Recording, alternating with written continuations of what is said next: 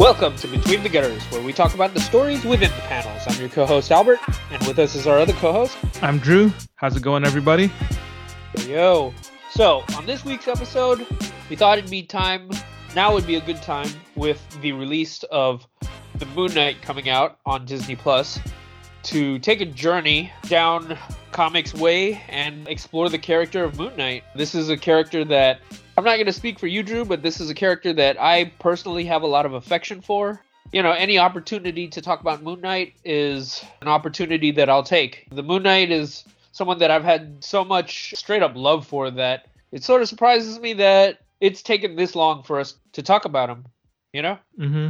What about you? Is Moon Knight one feelings? of your all-time favorite superheroes? I believe so. He definitely cracks my top 3, I believe. Whoa. Who is in your top 3, man?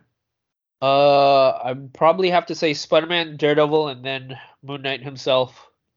Whoa, Yeah. It's dominated by Marvel. Yeah. Okay. Maybe specifically, I'd go with no. I think if we're taking into account Marvel and DC, I'd still stick with that. Yeah. Impressive, man. You got a lot of love for Moon Knight. You love Moon Knight more than Namor. I do. It's I think it's well, okay, I'll go into my little spiel, but I do think that my enjoyment and appreciation for Moon Knight purely comes from a place where I just appreciate just how his design is, just his look, you know? Mm-hmm. My first exposure to Moon Knight as a kid was that Marvel Series 1 trading card. And this is, something that I've talked on quite a bit, that these cards were my entryway into Marvel Comics and comics as a whole. Mm-hmm. But I remember as a kid, I would look at these cards and everyone knew Spider-Man, and to a lesser degree, I knew Daredevil. Like, I wasn't super familiar with Daredevil, but I was aware of him, and everybody knew the X-Men, everybody knew the Hulk, Captain America. These were pretty well-known characters, and Moon Knight was just this super obscure character. I had never heard of Moon Knight at all. I'd never seen a Moon Knight comic, but there was just something about his visuals that just struck me, you know? I like that he had this hood, this cloak. I like that he was just all in white. I thought that was pretty unique compared to everybody else, you know? Yeah, super different.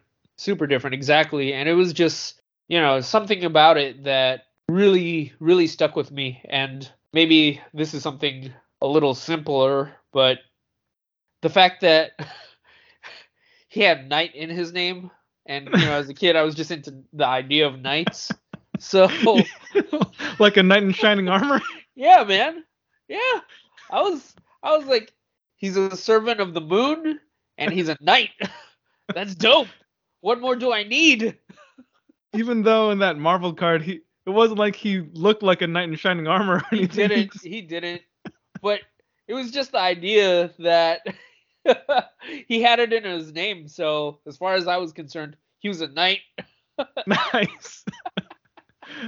Man, that's pretty funny, man. You were probably, what, like 8 or 9 years old at that point? Something like that.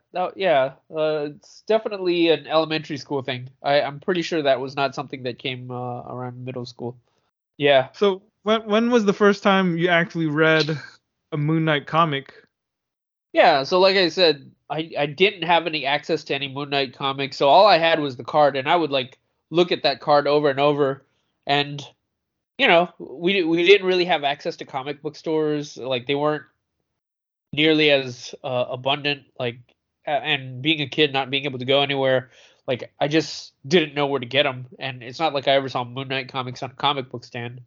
But I will say that my first exposure to Moon Knight as a character in a comic was probably that round robin story from Spider-Man. So it was one of those Amazing Spider-Man. Yeah, Amazing Spider-Man. It was one of those stories where Spider-Man ends up teaming up with a bunch of characters, and one of those characters just happened to be the Moon Knight. So that was something that, even though he wasn't the star of the show, just seeing him in there was something that excited me, you know? Mm-hmm. I was just happy to see him in action. Yeah. Yeah, man. I've noticed you've been referring to him as the Moon Knight or the Moon Knight. Now, is that because you recently watched The Batman and Moon Knight has long been considered an ersatz Batman? Yeah. Uh I mean that's the funny thing about his I guess his backstory, and I don't mean his origin, which we should probably talk about a little bit. But I think in terms of his creation, in terms of the way that people have viewed him, they've always just looked at him as a knockoff Batman, you know? Mm-hmm. He's a dude who's rich and he fights using martial arts and like hand-to-hand combat, and he uses his wealth as in order to help him create a bunch of gadgets that are moon themed so that he Mm-hmm. can, beat people up and like fly around in his moon copter and his moon Yeah. jet and throw his moon ninja stars and, call people on his moon phone. Like, yeah. Like it's hard not to take a look at those two characters and be like, "Hey, Moon Knight's totally just ripping off Batman, even though he's got a pretty different visual style. Yeah. But there's just a lot of parallels between the two, and yeah, in spite of that, he still cracks my top three of favorite superheroes, even more so than Batman. So It's fascinating to me. Yeah. yeah, yeah, um, yeah, man. Like, how about you? What was your exposure to Moon Knight like as a kid or as an adult or whatever? Your first Well, exposure. yeah, I learned about Moon Knight when I was a kid too. Probably similar to you. I most likely saw him in the Marvel cards Uh from huh. back in the day, early 90s. I can't remember exactly what year, but I was definitely still in elementary school Uh huh. during Marvel Series 1, which is yeah, I remember the Moon Knight card from that set. It's I just don't him swinging into action. Yeah, I don't think that it left a deep impression on me the way it did for you. I mean, it definitely was someone he ended up being a character I certainly remembered, but I think what really left an impression on me was that round robin story from Amazing Spider-Man in the early 90s. Just because again, it was the first time I saw him in action in a comic.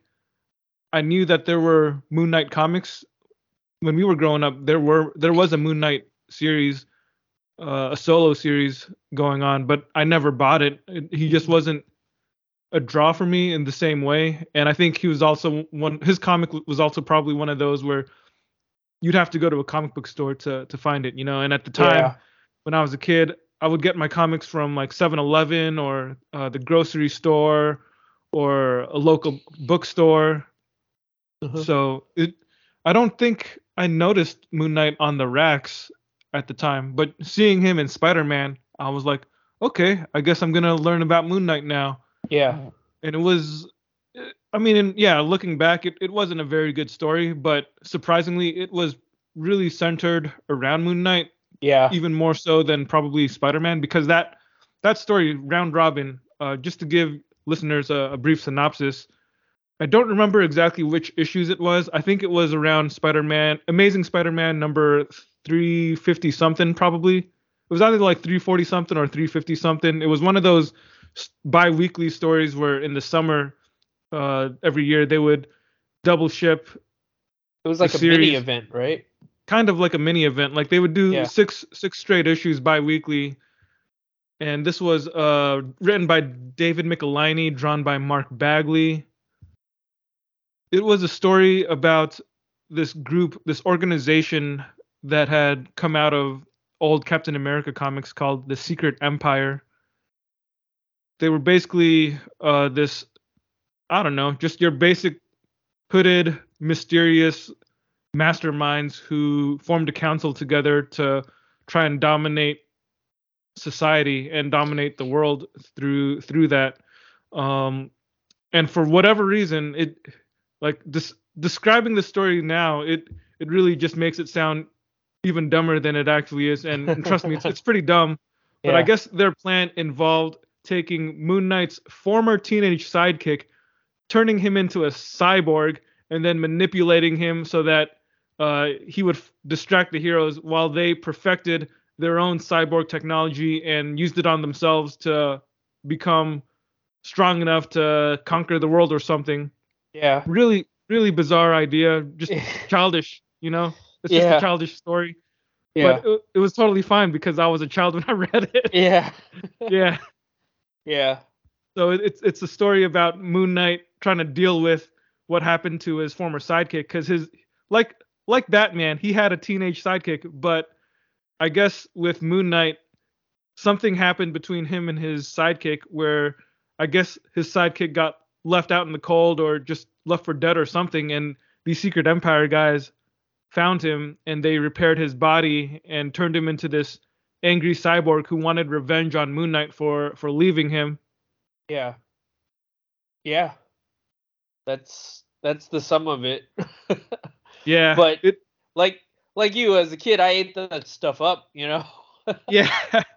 You know, a couple weeks ago on our Instagram feed, I actually posted a couple images from that story because there was a sequence that always has stuck out with me over these past 30 years or so. Uh-huh. And it's not exactly something to do with Moon Knight, but it was just something so ridiculous that even as a kid, it took me completely out of the story. Yeah. But there's a sequence where, okay, so for a little bit more context, Spider-Man teams up with Moon Knight, Night Thrasher, Nova, the Punisher. Was there anyone else in that story? Who'd you say? Night Thrasher, Nova, Punisher, Moon Knight. Moon Knight. Well, whatever. It's not important. Yeah. The thing that happens is that after a battle, the Punisher gets knocked out, and the heroes make their escape, and they're licking their wounds on the Mooncopter, and Moon Knight and Spider-Man and Night Thrasher are hanging around the Punisher's unconscious body, and while the Punisher is unconscious, we go into this flashback scene where the Punisher is having a dream while he's unconscious, but even though he's unconscious, he's able to narrate his dream so that we, the reader, and Spider-Man and his friends can all hear. So you have this scene of the Punisher saying, it was a beautiful day in the park. We were having a picnic. My family, we saw the murder. Then we all got gunned down. Now it's up to me to take out the scum. Only I can do it. And you just see like a montage of the Punisher's origin story. Yeah. And it's like so ridiculous. And then right after he says all that, you have a panel where Moon Knight and Spider-Man are looking at each other and they're just like, oh, so that's why he does what he does. Actually, now that you've described it and I'm thinking about it, it does feel like something out of like a bad 80s movie too. Like I feel like that's, you know, a trope from old TV where like they have to find a way to insert someone's backstory. It's all this unnecessary exposition that comes out of nowhere in the most unnatural way possible. Exactly. It definitely feels like something of that era, you know? Yeah. That era of like just shoddy storytelling. Yeah, totally. Yeah. It was pretty bad storytelling. Yeah. As a kid, I thought it was bizarre, but as an adult, it's just awful. Yeah, yeah. Should we the go? Other funny thing Oh, I have with the other funny memory I have with Moon Knight is the very first solo Moon Knight comic I ever owned. Ooh. So I have it in a reprint right now. I don't have the like actual issue anymore because my parents gave that away at some point when I was growing up, along with the rest of my comic book collection. But it was Moon Knight issue number 19. So this was from the very first run of Moon Knight from the early 80s. So even though this comic came out probably like a year or two before I was born, I remember finding it in one of those Toys R Us packs where you would pay like, I don't know, $5 and you'd get 4 or 5 random comics, and Yeah. you wouldn't know what's exactly in them. They would just be a surprise. Yeah. And that's how I ended up with this Moon Knight comic. It's Moon Knight number 19. The cover is a pretty memorable cover. This was when Bill Sienkiewicz was drawing it. It's a picture of Moon Knight looking all haggard and beaten up, his costume's torn up, and there's a word balloon where he's saying, "Okay, Arsenal, let's start round 2." And Arsenal is this, the bad guy that he's fighting. He's this African warlord who's got this specialized body armor and weaponry, and the imagery is basically a schematic of all the weapons that he has in his costume. So the idea is it's almost like a trading card, or like official handbook of the Marvel Universe, like one of those drawings right behind Moon Knight on the cover. So as a kid, I lapped it up because I loved things that would tell me, this is where his grenades are. His helmet has a high intensity headlamp. He's got concealed weapons in his wrist gauntlets. Yeah. Like all the stuff that you just wanted all the details, all the juicy details about like what this guy had going for him, just so you can imagine just all of that stuff in action. Exactly. Yeah. I was about that too, man. Yeah. Totally. But the story inside, dude, I think that was not really meant for an 8-year-old kid, because I'm pretty sure I was like 7 or 8, and I didn't really get the inappropriate things in it when I was a kid. But looking at it now, I'm just thinking, oh yeah, this is probably not a great comic for a kid, because this story is about Moon Knight infiltrating this African warlord's army, because he's trying, or I guess he doesn't really infiltrate, but he's trying to like put this guy down, and he has Marlene, his love interest and partner, basically try to infiltrate for him, because what this warlord has is he has 3 female bodyguards, and one of them is white, one of them is black, one of them is Asian, because that's just how he does things. And they're not only he likes his bodyguards. Neapolitan ice cream. Yes. Yeah. Neapolitan. What?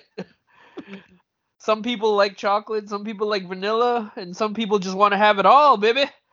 Yeah. This dude wanted to have it all, man. He wanted to have it all. And these women were not only his bodyguards, but they were also only dressed in bikinis, and they were also his lovers. They were there to satiate him. Exactly. They were there to defend him, and then to satisfy his carnal needs. Exactly. That's exactly what was going on here. But as a kid, I didn't really understand what carnal needs were.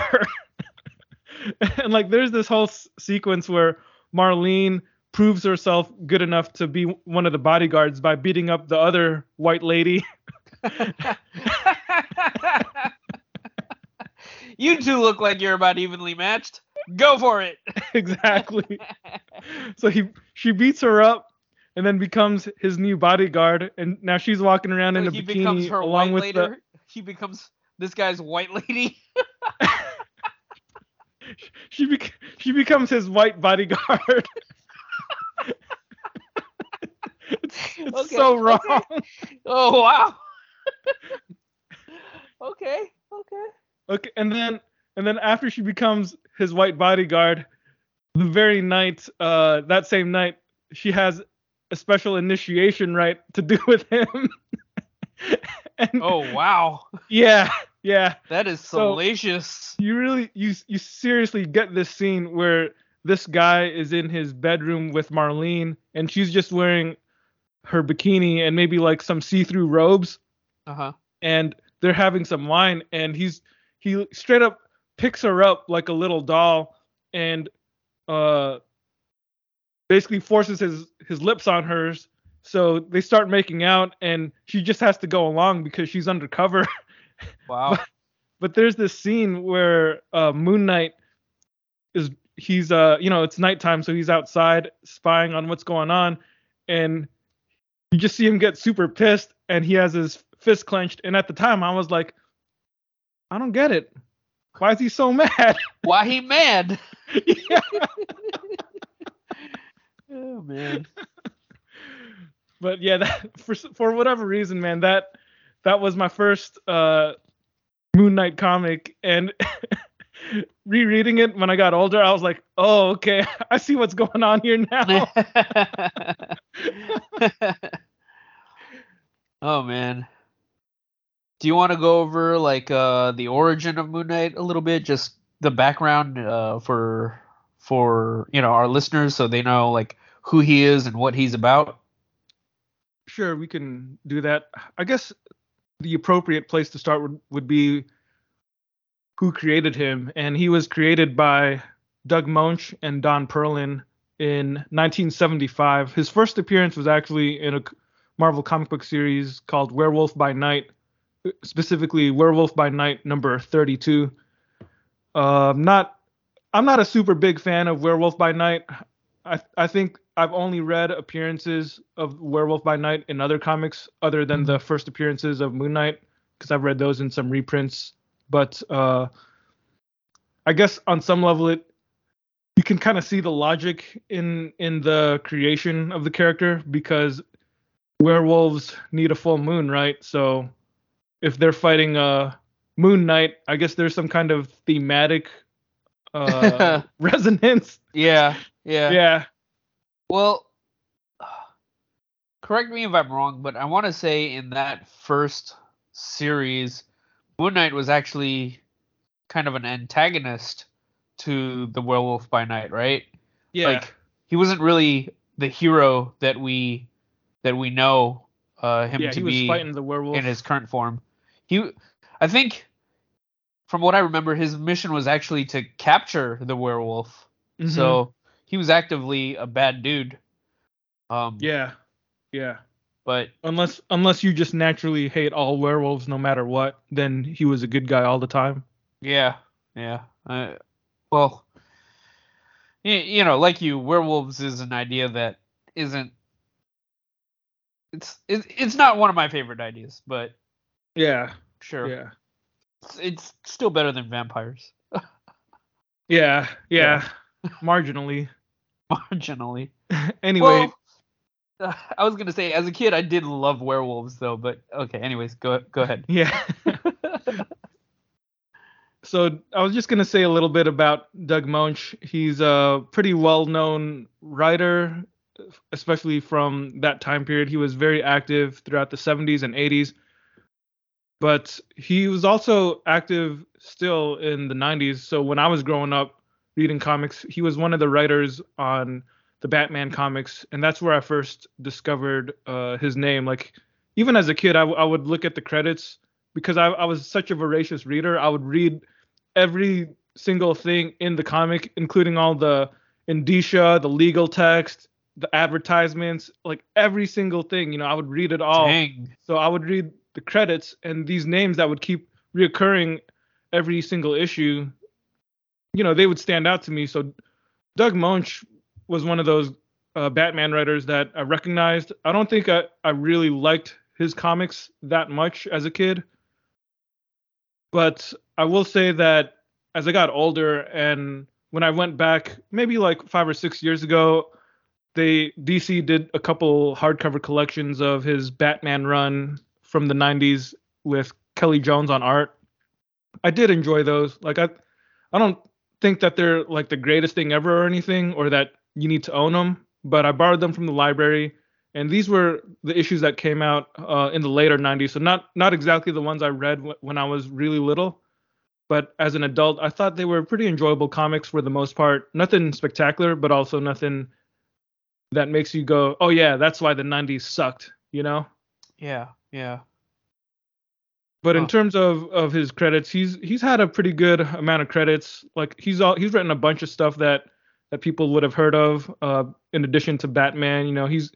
He's written, I guess one of the things that he's most known for would probably be the Shang-Chi comics. He had a really long run on Master of Kung Fu back in the 80s. That's not necessarily a run I particularly enjoy. I think we talked a little bit about it when we were doing our Shang-Chi autopsy, but I I acknowledge what he did and recognize that he wrote a lot of Shang-Chi in Master of Kung Fu throughout the 70s and 80s. He's also written things like, I guess he's written some JLA comics, some Catwoman comics. I feel like I remember him on Superman. I could be wrong about that. He's also got a good amount of Marvel stuff. Like if you look at his Marvel credits, there's just a bunch of things that he's done, even things that probably not a whole lot of things that really jump out. He's had a pretty good career, especially in the 70s and 80s. Don Perlin is another guy whose name I recognize from that time period. I mean, even in the 80s, I think he was already fairly up there in terms of age.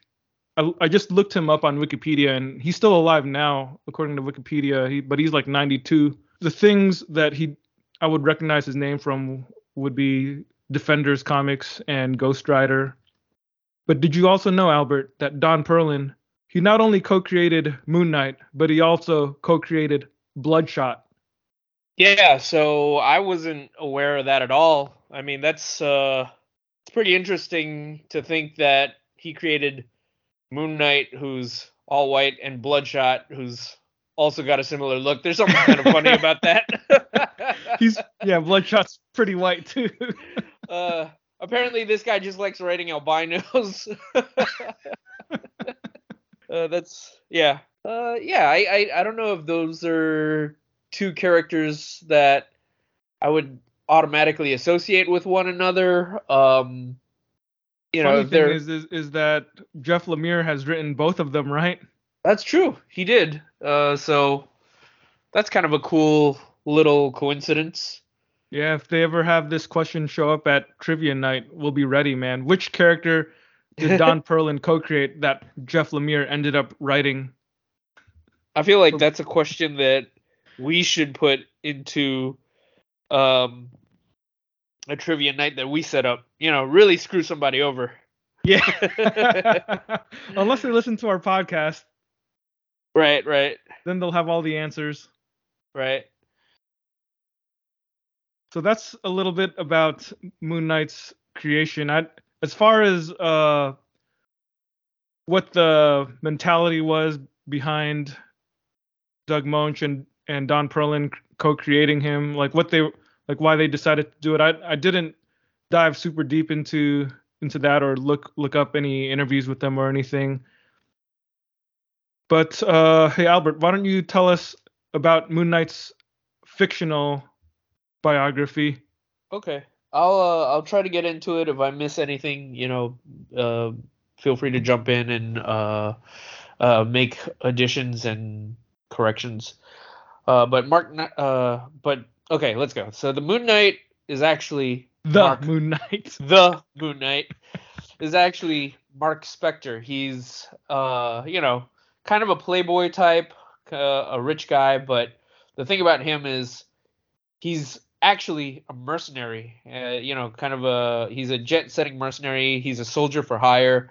He goes around the world and he basically does unspeakable things to people for money. It's not very heroic, but one day he goes along with a crew of people to Egypt, where he's supposed to support a archaeologist. I forget the father's name, but the archaeologist, Dr. Alraun. I think that's how you pronounce Marlene's last name. Alraun? I think. Okay. It's not a common name. I've never seen it anywhere else outside of this comic. There are some pretty interesting characters in the mythos of Moon Knight that have some pretty bizarre names, but sure. Yeah. I'll say eccentric. So Dr. Alraun is the archaeologist who's studying this Egyptian tomb, and with him is his daughter Marlene, and we have Mark Spector and some other various mercenaries, and amongst them being I don't remember his real name, but I just refer to him as Bushman. I think that is his actual name. Oh. What's the name of that strong guy? An X Factor? An X Factor? The strong guy in X Factor. Dude, what is his name? Now that you mention it, what's the name of that city where all the gorillas are from in the DC universe? Like Gorilla Grad. He's from the city with all these gorillas, but I can't remember the name of the city. Right. Man, there's just a bunch of questions here that would be perfectly fitting for a trivia night. But anyways, so Mark Spector is there with this team of mercenaries to support this archaeologist, but them being mercenaries, they're bad dudes, and eventually I believe they want to loot this gravesite.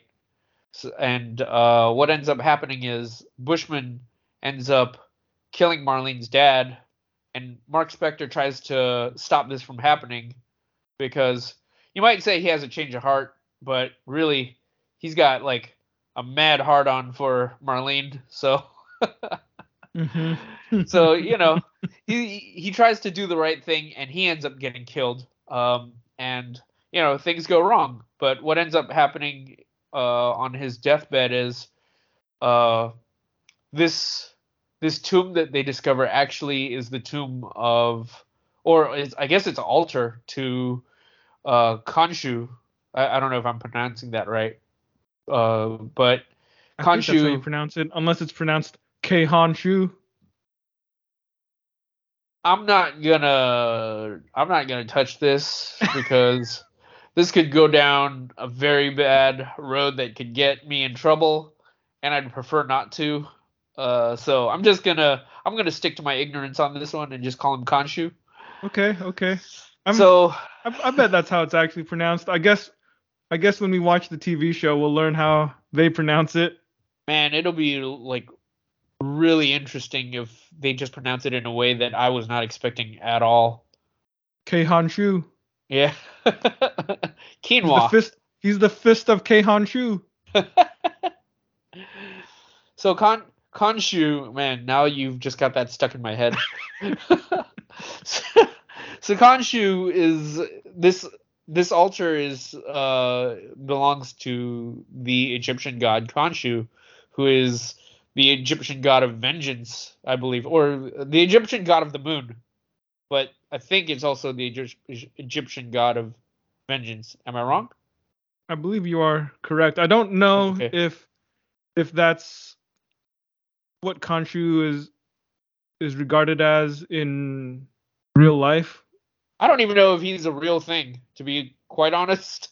There is an Egyptian god named Khonsu. Okay. It's spelled a little differently. It's spelled Khonsu. But it's also, I guess, the way that Marvel spells it, it's another just transliteration of the same name. And this is just stuff that I'm looking up on Wikipedia. But he is the ancient Egyptian god of the moon, and his name means traveler. So that's actually a theme that recurs in Moon Knight comics. The idea of Moon Knight being this hero who protects people who travel at night. Yeah. In all the comics that I've reread in preparation for this podcast, that is something that I've seen, maybe not super often, but it's something that did jump out at me as a point of interest, Yeah. So Khonshu is the god of the moon. I don't know if the real mythology of Khonshu has anything to do with vengeance. Yeah.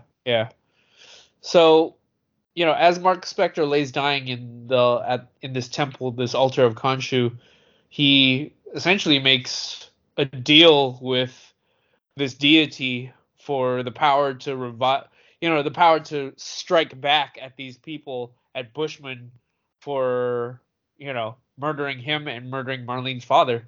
And thus, is it Bushman or Bushman?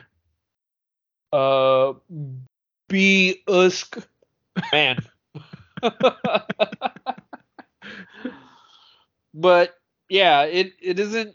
So and thus Moon Knight is born, and he he goes through a lot of different iterations upon returning from Egypt and taking on this persona, and he, in the years that follow, we see a lot of different takes on him as a concept. There's a point where, yeah, originally, like we said, he started out as just this kind of clone of Batman, and then in years to come, they would kind of mess with him a little bit and turn him into like some sort of demon fighter or like mythical creature, magical creature fighter or something like that. Like I think he fought like spirits or like magical beings or something like that. Eventually, we would see him go back to his roots as being a street level vigilante, with an added new detail, which was now he was just straight up crazy. He's a character that Marvel has been tinkering around a lot with over the years. I wouldn't say he's like the only character. Certainly there are a lot of Marvel characters that are, for the most part, still the same version of them. Well, maybe not quite the same version of themselves from the early days. Like Spider-Man, I think there's a core to what he is, but they try to stick to that, right? Whereas with Moon Knight, it just feels like they've tried a bunch of different things, and I will say that the most recent version of the Moon Knight is, at least for me, he's probably the version that stuck. Like I mentioned, he was a character that I grew up with, and even though I didn't have a lot of Moon Knight comics, I forget what year Charlie Houston's run came out, but that was the first time I was able to buy like a Moon Knight comic, and I totally went in on that, and I think that's the version of the Moon Knight that stuck with me ever since. Yeah, I think that was 2006. It was right around the time of Civil War. Yeah, that makes sense. Now tell me, Drew. Yes. In terms of Moon Knight as a character, so we've already talked about the fact that Disney Plus is making a show on this character. Was that something that you were expecting, like in terms of, the slate of characters to come out of Marvel? Like, did you think Moon Knight, like, was it a surprise to you that they were making this, or is this something that was long past due, in your opinion? I don't think I could say with a straight face that it was long past due. Okay. On some level, I think I was a little bit surprised, but now that we've seen the full extent of Marvel's success, I don't even know if it's the full extent, if we're there yet, but I think just the fact that we're at that point where Marvel, or Disney rather, has been strip mining the farthest reaches of the Marvel universe for material. Yeah. It really just felt like it was only a matter of time before Moon Knight got a chance to shine. Yeah. Like, I certainly don't think he's the bottom of the barrel or anything in terms of who they have in their library or in their stable, whatever. Yeah, term exactly. Is most appropriate. I mean, the Netflix shows gave us an Iron Fist TV show, so it definitely feels like Moon Knight's worth more than that. Yeah, I was gonna say, like when you put it that way, I think I would have expected a Moon Knight show before Iron Fist, I guess. Yeah. I'm pretty sure I would have. Absolutely. But then again, I don't think I think Luke Cage was something that I would expect to come before Moon Knight for sure. So yeah. Maybe it's because Iron Fist and Luke Cage are just so inextricably tied to one another. Yeah, they're best friends, so it's understandable. Yeah. You'd want to do both. In terms of Moon Knight as a character, what are some core elements to Moon Knight that you feel like need to be there if they're going to put him on screen for Disney Plus? Like, what do you think the Disney Plus version of Moon Knight has to have in order for it to be an accurate representation of the Moon Knight that we know? I guess I'm not necessarily expecting an accurate representation of the Moon Uh-huh. Knight that we know. I think I'm expecting a sanitized version of it, just because that's been the pattern, right? Like all the different characters that in the comics would be associated with something a little bit more hardcore. Whenever we see the Disney version, it's always a little bit watered down. You know, it's a little bit safer, a little bit the characters themselves are a little bit more likable, a little bit friendlier. Yeah. It's just, you know, to be able to appeal to a wider amount of people, especially I think you know, kids. Yeah. So I doubt we're gonna see an African warlord who has a Neapolitan ice cream, you know. Oh man, kids are missing out. They really are, man. They don't know what they could be getting, dude. But that said, I do think that there are still ideas and themes and elements of the fundamental portions of the Moon Knight character that I hope that we would see on the show. And the main one would certainly be the concept of vengeance. Vengeance as something that motivates Moon Knight, and also vengeance as an idea and a theme that gets explored through the story, because that is something I think is central to any good and decent Moon Knight run. It's Yeah. always about his exploration of vengeance and by association violence, Yeah. and how that affects Moon Knight, how it affects the people in his life, how it affects the people that merely even just cross paths with him, because this dude ideally should be portrayed as this whirling dervish of violence who drags down anybody that he encounters, and Yeah. you know, anyone who crosses his path is gonna be in for a rough time. Even if you're Yeah. a friend, just by associating with him, you're in for some pain. You know, Yeah. that's kind of the thing. It's like trying to be friends with Tasmanian devil or something. You know, Yeah. you'll have some good times. He'll protect you from some stuff, but he's still spinning around in this vortex, and you're gonna get sucked in eventually, and it's gonna hurt. Yeah. It's I don't know. Well, I guess it's a little cliche to say this, but I do feel like a lot of stories try to teach that lesson of how vengeance is satisfying, but at the end of the day, you know, it's not something that we should I idolize, because, you know, there's something inherently destructive about vengeance, right? Mm-hmm. An eye for an eye leaves the world blind, and stuff like that. So I do think that that's the kind of story that, or those are the kinds of ideas that Moon Knight should explore. Um, it's interesting. You asked me a couple of weeks ago when we watched The Batman. Uh, one of the themes that kept popping up in the trailers was, or one of the things that we kept seeing over and over again was Batman saying, "I am vengeance." And once we actually sat down and watched the movie, like, that idea of him as vengeance ended up popping up quite a bit, you know? Mm-hmm. And you ended up asking me whether I thought that vengeance was something was a concept that was true to the idea, or true Is to it the fundamental to the core of the character? yeah, to the character, yeah, exactly, to the character of Batman. And I had to say no, because I don't think Batman is vengeful, but Mm-hmm. I do think he's someone that seeks justice. Mm-hmm.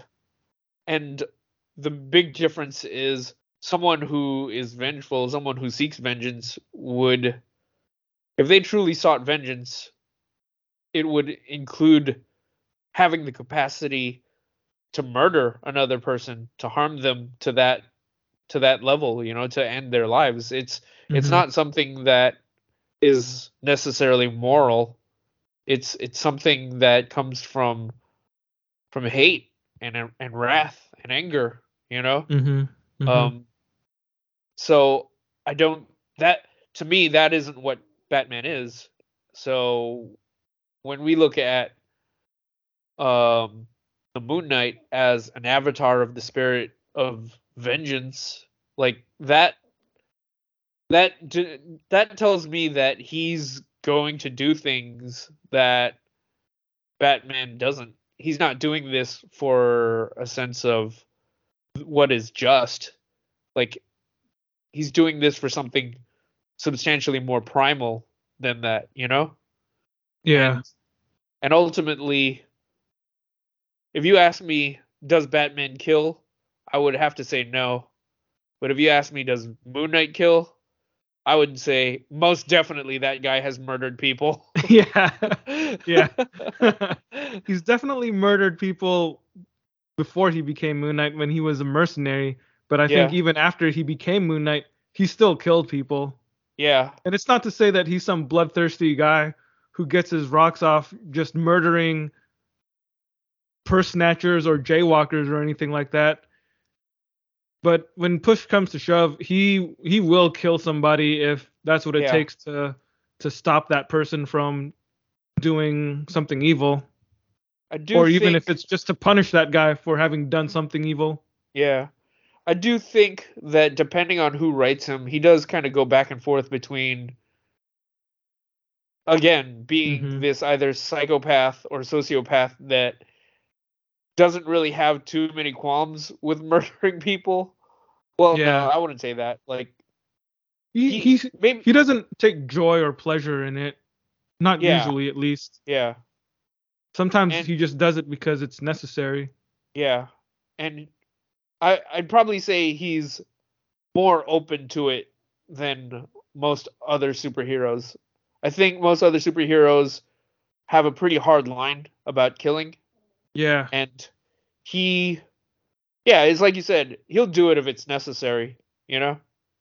Yeah, exactly. He's not the kind of character that I think, logically speaking, it's hard to understand something like that round robin comic that we were talking about earlier from Uh-huh. the Amazing Spider-Man, because if you think about what Moon Knight is, what he does, how he does it, what he represents, it's kind of hard to believe that somebody as nice as Spider-Man would be willing to work with him, Yeah. Yeah. because they would just be fundamentally opposed in terms of how to solve their problems and deal with their enemies. Right. Well, I mean, in that story, they worked with the Punisher, and Yeah, that doesn't make sense either. it doesn't make any sense at all because the Punisher is just about straight up killing criminals, and he's not going to Yeah, hold back for these guys. it's always dumb when they do stuff where the Punisher teams up with the likes of Spider-Man and the New Warriors, and then all of a sudden he's like, "Don't worry, guys, on this one, I'll just stick to rubber bullets." Yeah, yeah. There was this scene that I remember in towards the end of the comic where they're fighting these three guys in armor, right? And what ends up happening is one of them gets hit with basically like a freeze ray or something, and the dude's just kind of frozen there in his suit and he can't move, and the Punisher is walking up to him and he's got a knife, and this guy's like, "Oh no, like I might have this suit of armor, but the Punisher can just walk up to me and stab me in my eye slits and I'm done for."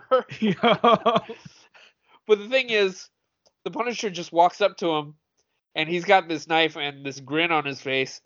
And then the next thing you see, he just flips the knife up so that he's holding it by the blade end, and he uses the butt of the knife to like hit the armor. And because it was hit with a freeze ray, the armor just shatters around this dude. Yo. And there's just this naked, like skinny guy there, and the Punisher just kind of grins at him and then knocks him out. That doesn't feel like the Punisher. That just feels weird. The real Punisher would have stabbed him in the face.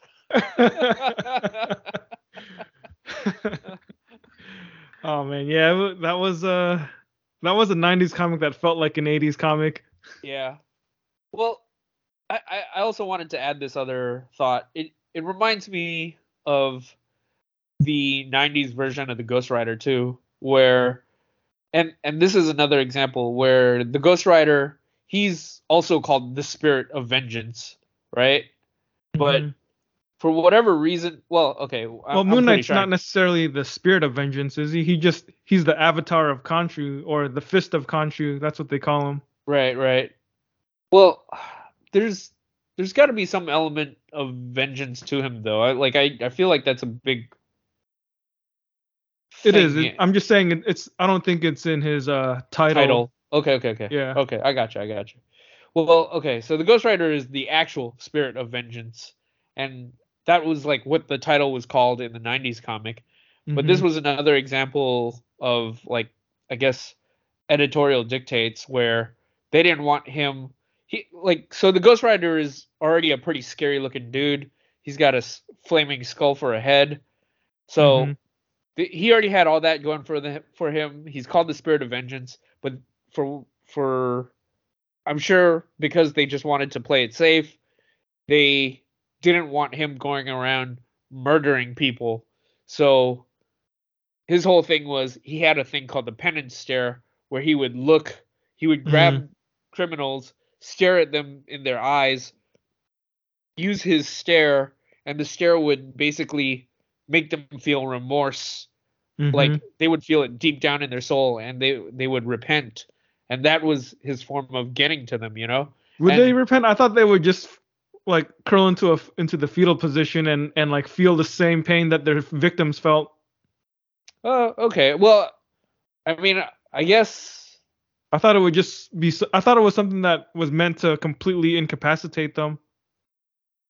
maybe it's my interpretation of it, but yeah, I thought it was my personal reading of it was that it was you're right. It did incapacitate them, but it was also something that was I don't know how else to put it, but it was something that was there to make them feel empathy essentially, right?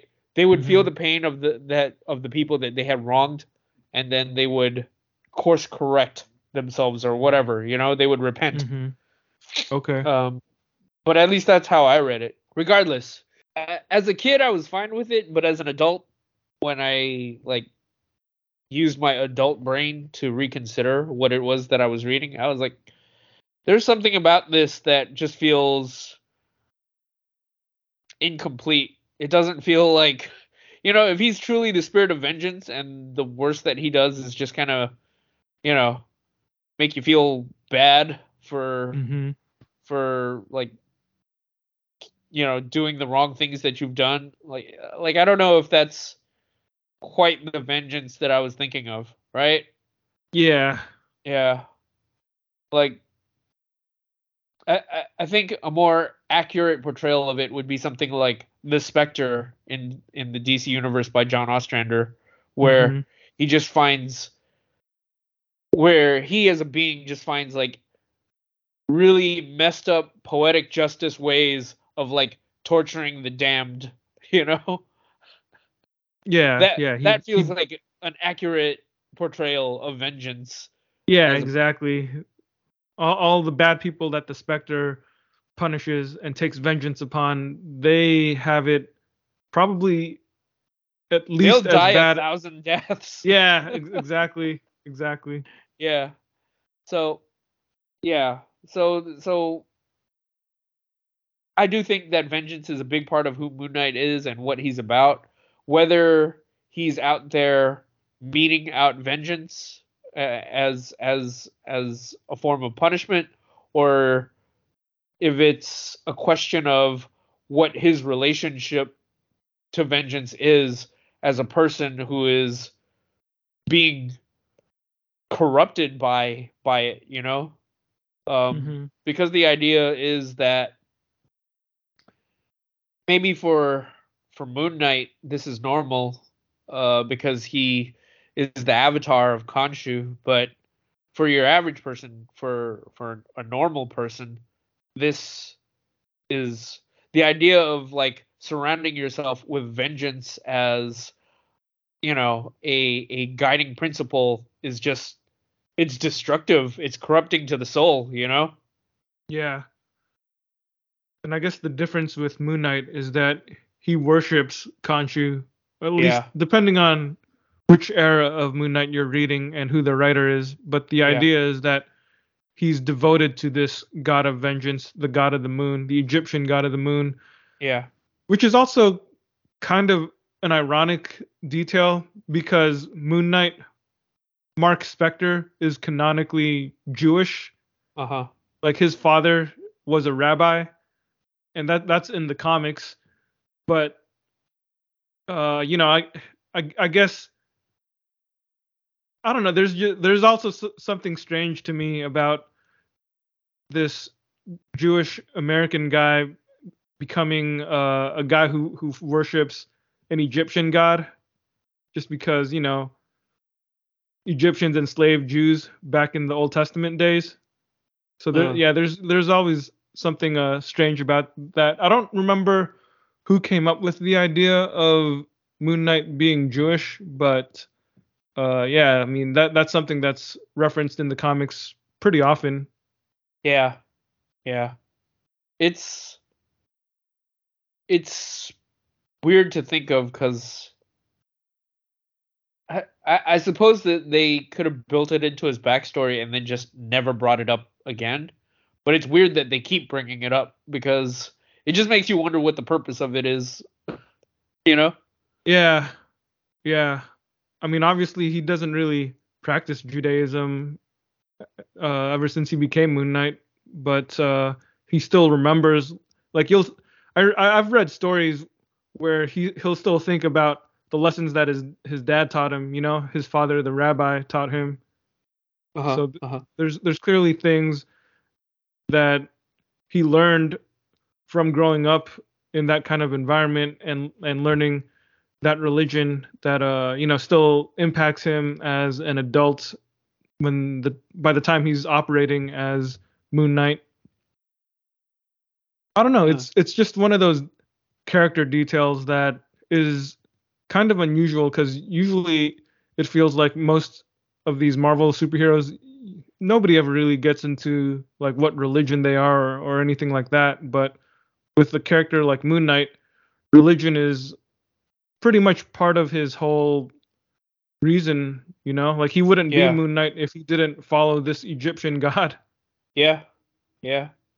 So it feels like you can't really ignore that element. But the fact that they layered on this Jewish backstory to his personal history, I'm kind of curious as to how that came about. I don't really remember when that started creeping up into the stories. Yeah, it's interesting to think on when you were talking about how his relationship with Khonshu is like just the way that it's portrayed in the series. It's evolved over the years where, he's basically a dude who is worshiping at the altar of Khonshu. You know, he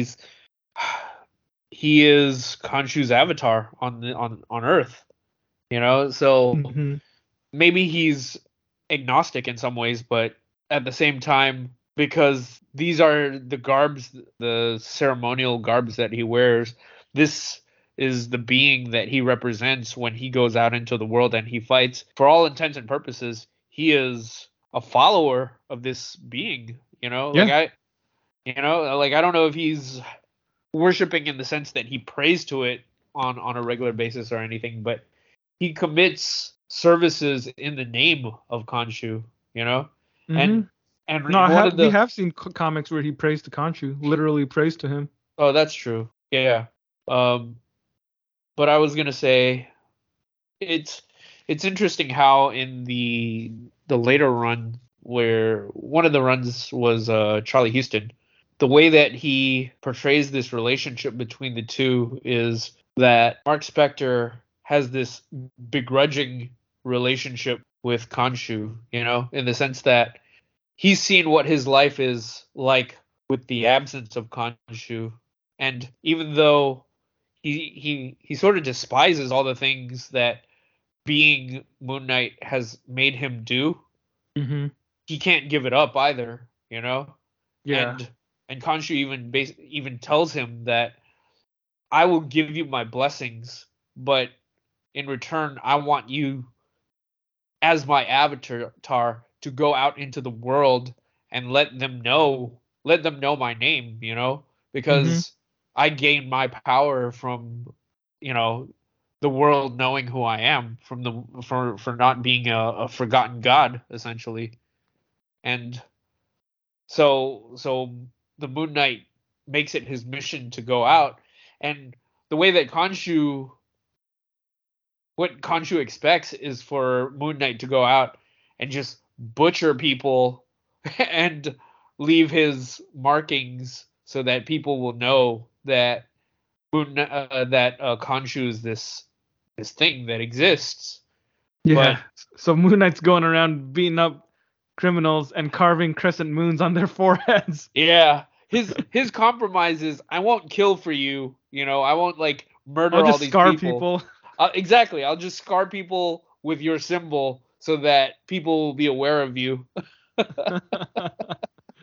It's pretty twisted. It's pretty twisted. I guess that brings us back to what we were saying earlier about the fundamental elements of Moon Knight, because obviously the Egyptian motif and Khonshu himself, they're fundamental to the core of Moon Knight. You couldn't tell a Moon Knight story without those elements. But I do think that how different comic book writers over the years have approached it has been quite fascinating, because it seems that over the years, one of the big elements of Moon Knight, especially in the past, I don't know, 15, 16 years or so, it seems like one of the big elements of Moon Knight's shtick is that he has he's potentially psychotic, basically. Yeah. Like there's a chance that he's genuinely the avatar of Khonshu, the Egyptian god of the moon and of vengeance, or he could just be a crazy guy who puts a bag on his head and does stuff in the name of an imaginary being. He hears voices of a god that's not there. Yeah, exactly. Yeah. Like I think that element of, I guess, I don't know what else to call it other than the craziness of it all. It's just another thing that separates him a little bit more from Batman, right? Like when we think about vengeance as this element that sets Moon Knight apart from Batman, that makes sense, right? Because Batman is not really motivated by vengeance. He's not trying to avenge the death of his parents. He's out there trying to protect people from ever experiencing what he experienced when he was a boy. Yeah. That's what he's out there doing. But Moon Knight, like on some level, I think you could say that he's doing what he's doing as some twisted means to atone for all the murders that he did when he was a mercenary. Yeah. But you gotta kill people. You gotta kill more people to save more people. Exactly.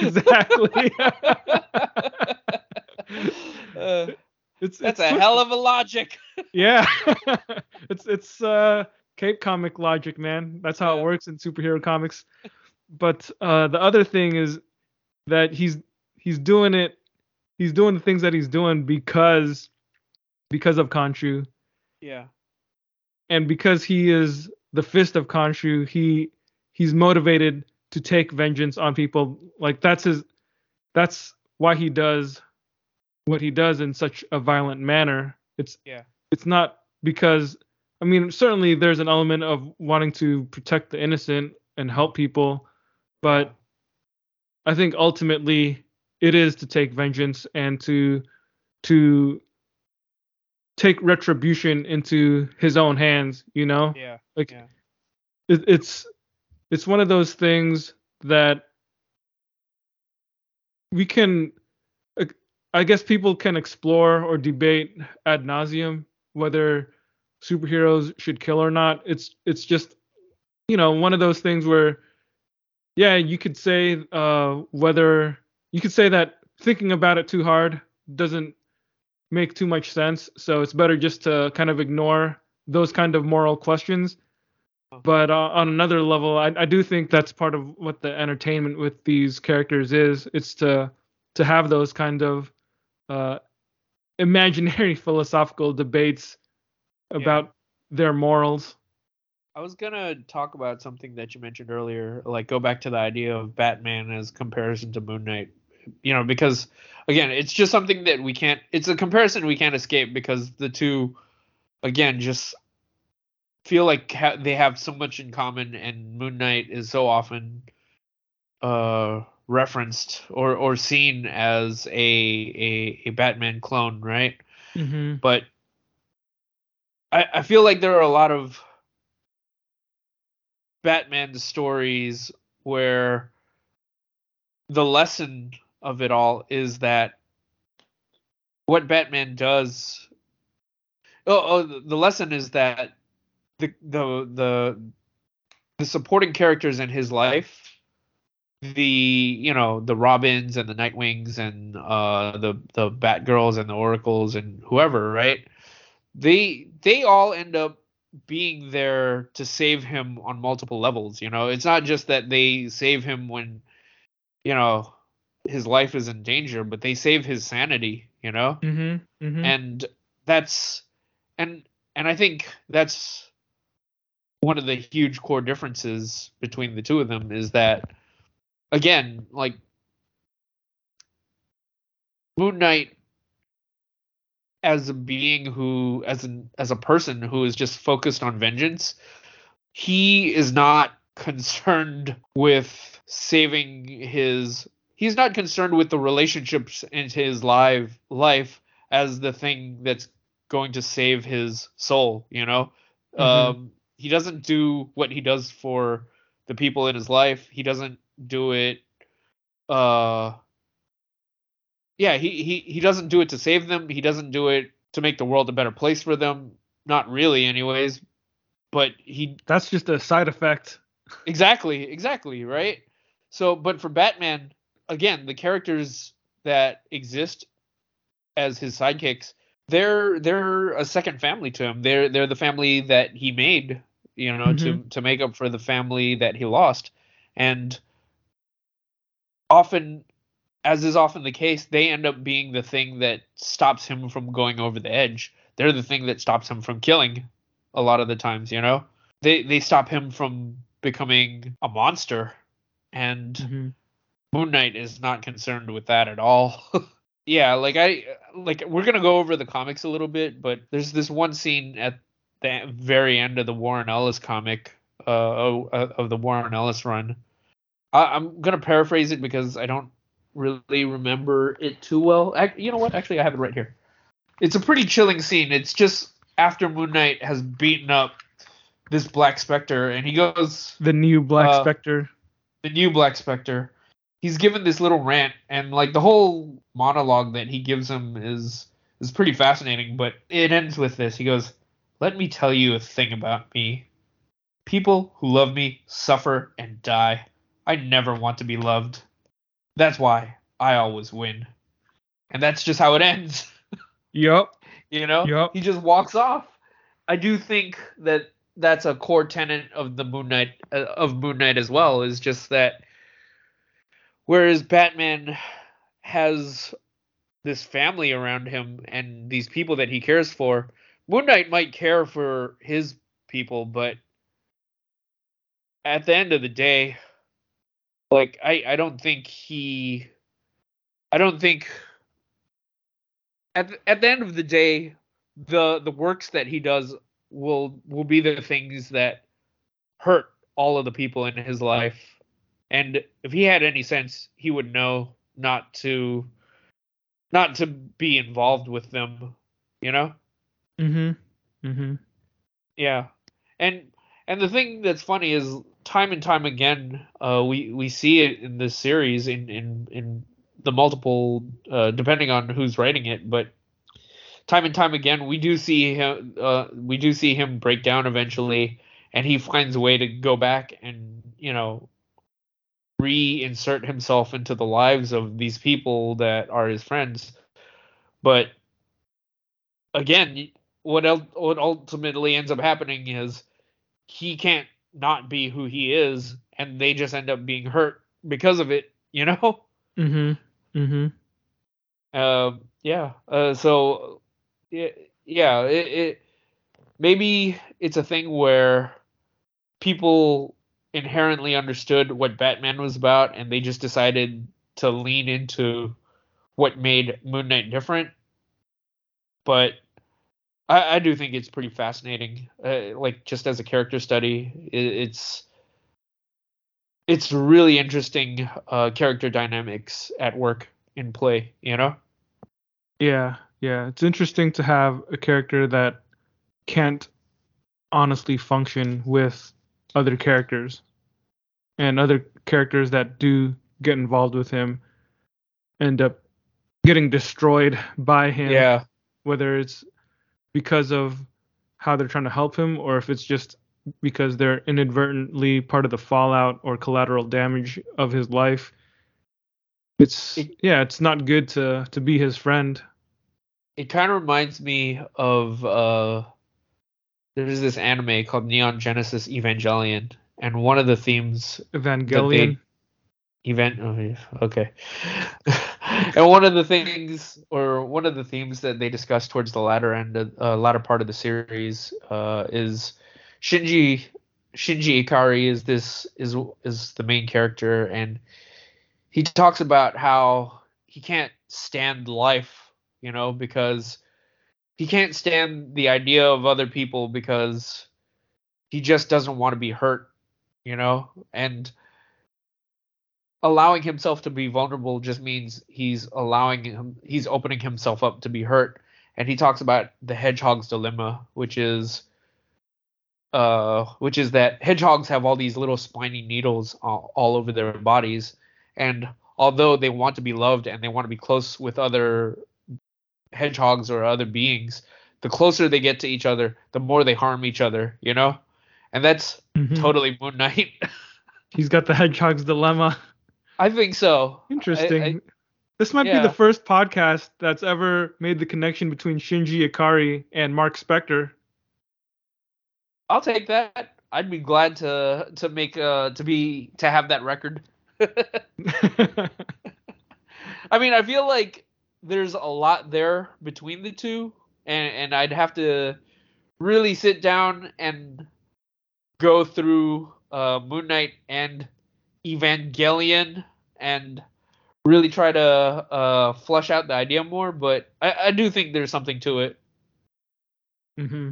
That's an interesting thought. I hadn't thought about it from that perspective before. Yeah. One more thing about Moon Knight's core fundamental elements that I wanted to ask you about, Albert, is how in recent years they've done this thing where Moon Knight has dissociative identity disorder. Yeah. Yeah, basically that. I guess people used to call it multiple personality syndrome or something. Uh-huh. But do you think that is an integral element of the Moon Knight character? Like, should he have these multiple personalities? So the funny thing about it is, when they first created, or in the earlier years of the Moon Knight series, he was a guy who had different personas. You know, he had Mark Spector, and then there was Stephen Grant, and then there was Jake Lockley, right? Mm-hmm. And these were different, like, personalities that he would take on. They were more like disguises, right? They would allow him to do different things for whatever his needs were. Yeah, like if you look at the old comics from the 80s, Stephen Grant was the billionaire, right? Like he was like the playboy kind of persona, and then Jake Lockley was the taxi driver, street smart tough guy. Exactly. Yeah. And I don't. What was Mark Spector then? If he was he just baseline normal? I don't know if he was normal, but he was. I guess he was like the adventurer or the former mercenary. Right. Right. But that's really as far as they took it. Like they just made it seem like those were different characters that he could embody in order to get to achieve certain tasks, Yeah, right? it's like when Batman dresses up as Matches Malone. Exactly.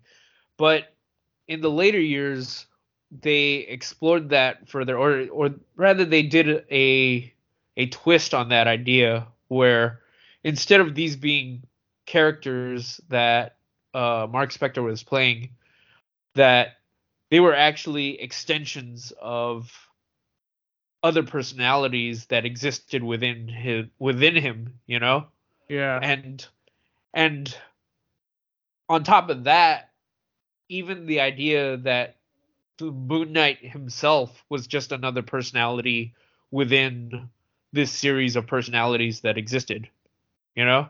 Mm-hmm. And I do think that's pretty. I thought, even though that might not have been something that was quite as explicitly stated or presented in the early years of Moon Knight comics, and even though it's something that they did in modern memory, in more modern in the more modern version of Moon Knight, Mm-hmm. I do think that's my preferred version of Moon Knight now. Like Having these different personalities or different identities. yeah, I mean it's portrayed differently because with all of the different writers that do it, but I do think it makes him more interesting, you know, just being this guy with such a fractured psyche, Yeah, it's you know. definitely another element that sets him apart from Batman. Yeah. I so I think up until the point of the Charlie Houston run, like people were still looking at him as just constantly in the context of his comparison to Batman, you know, like it didn't really feel like he had his own real estate as a character. You know what I mean? Like Yeah. it was always in this comparison to other more famous street level superheroes. Um and and by doing this, it just really maybe it was a thing where they just wanted to find something like a different angle on him that would make him different enough Mm-hmm. from someone like Batman. But I do think it worked, you know, like Sure. whether it was by design or by accident, it gave him a different I guess maybe not quite gimmick. Well, I don't really have any other word for it, but you know, like Mm-hmm. it is kind of a gimmick though, you know. So Batman is the the tough multi-billion-dollar genius that can do everything perfect. But Mm-hmm. is he crazy? No. So Mark Spector is gonna be the crazy one. Yeah. You know? Mm-hmm. Mm-hmm. Yeah. Do you want to go into some of the comics that Yeah. we've read in preparation for this episode? Because I think it's fair to say that even though Moon Knight might not be quite as popular as some of the other street level superheroes, he's had a pretty decent run of writers over the past couple of years. Mm-hmm. Uh, there's quite a lot within his I guess his His history. library, his history, but uh there's quite a few hidden gems in there. Certainly worth mentioning. Just things that probably flew under the radar for a lot of people. You know. Yeah. Yeah. Let's dive into the comics. Let's start from, I guess, chronological order makes sense. Yep. So the first ongoing series, the first solo ongoing series that Moon Knight had for himself was just called Moon Knight, and it was published beginning in 1980, lasted I think almost 40 issues thereabouts. Primarily, it was written by Doug Moench, and the penciler was Doug Moench's penciler was primarily Bill Sienkiewicz. So it was one of Sienkiewicz's earlier works, being 1980.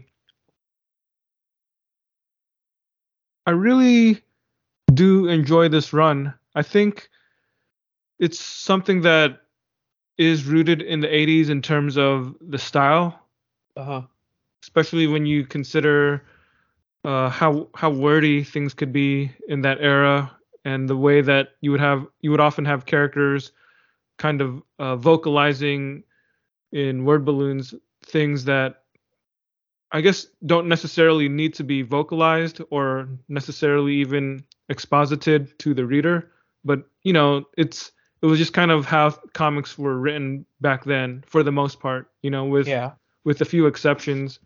And Doug Moench kind of falls in that mode. However, I do think that as the run progressed and as Sienkiewicz continued to evolve as an artist, it really helped Moench's writing as well.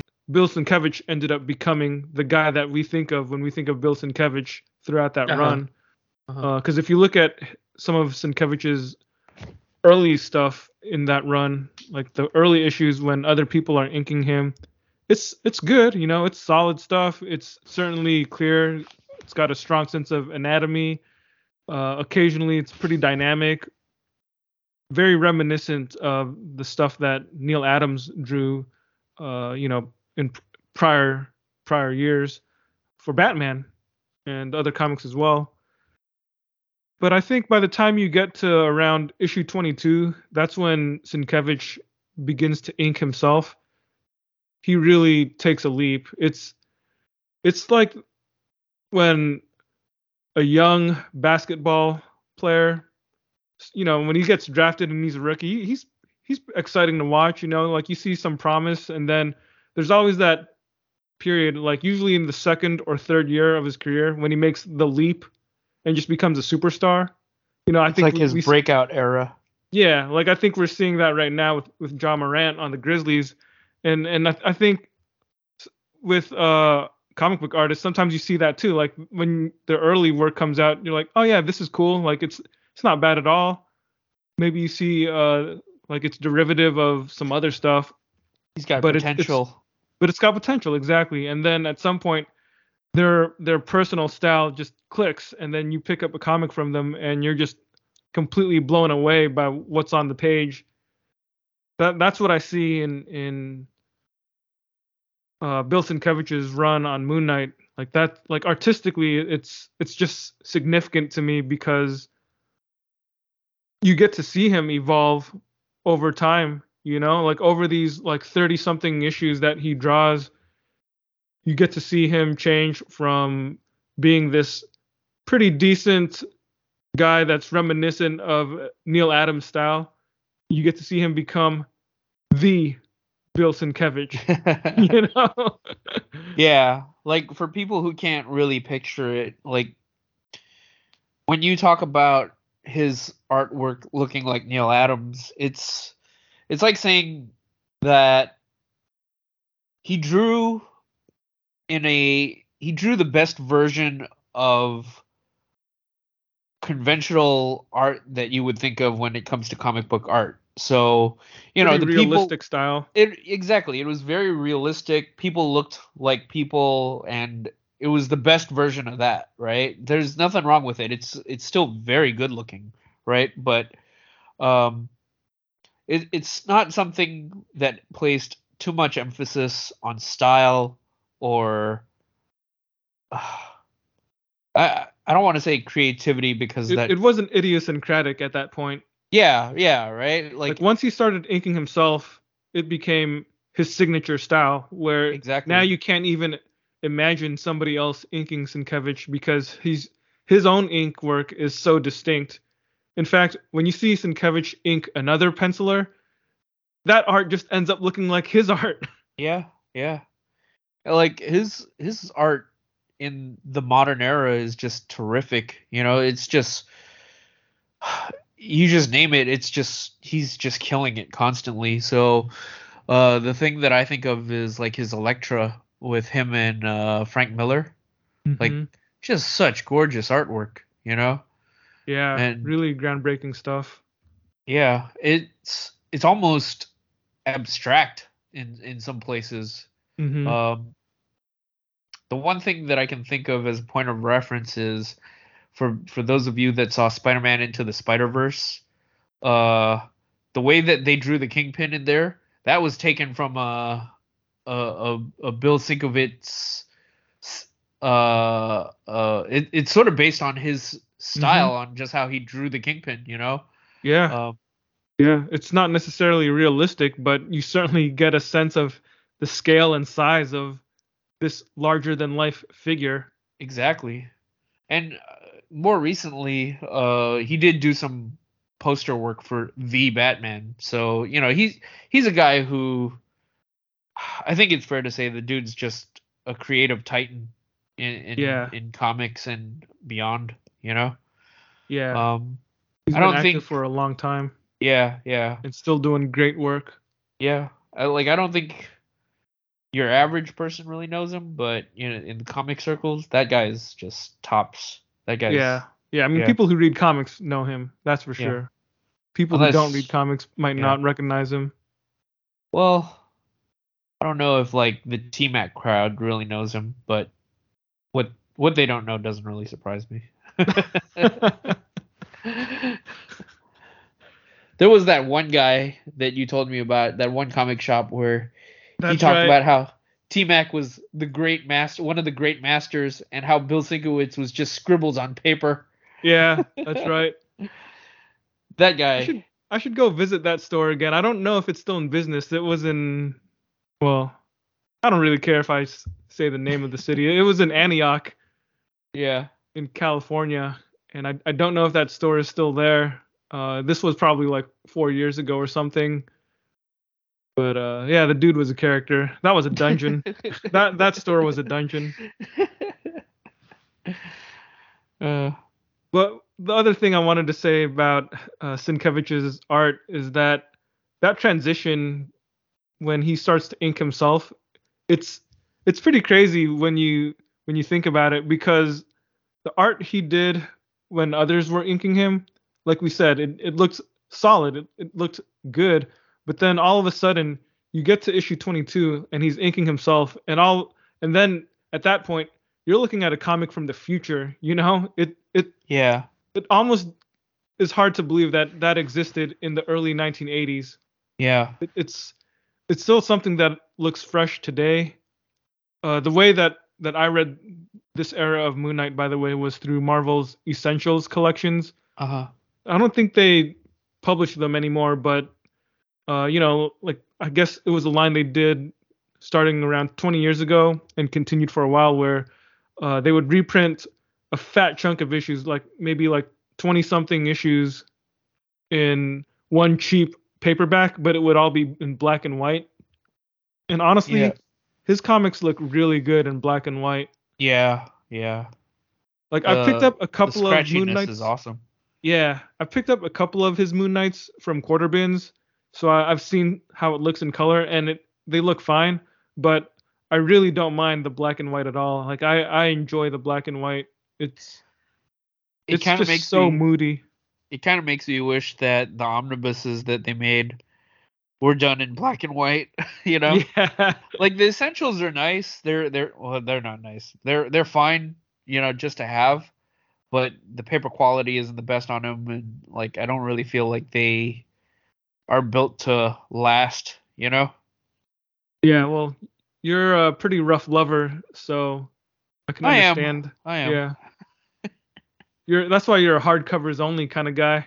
Exactly. I need something that'll take the pounding.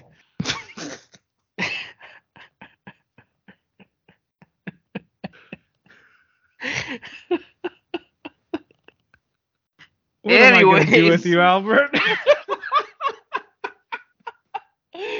Anyways. We were talking about comics. Yes, comics. I wanted to also mention Doug Moench's writing in these issues.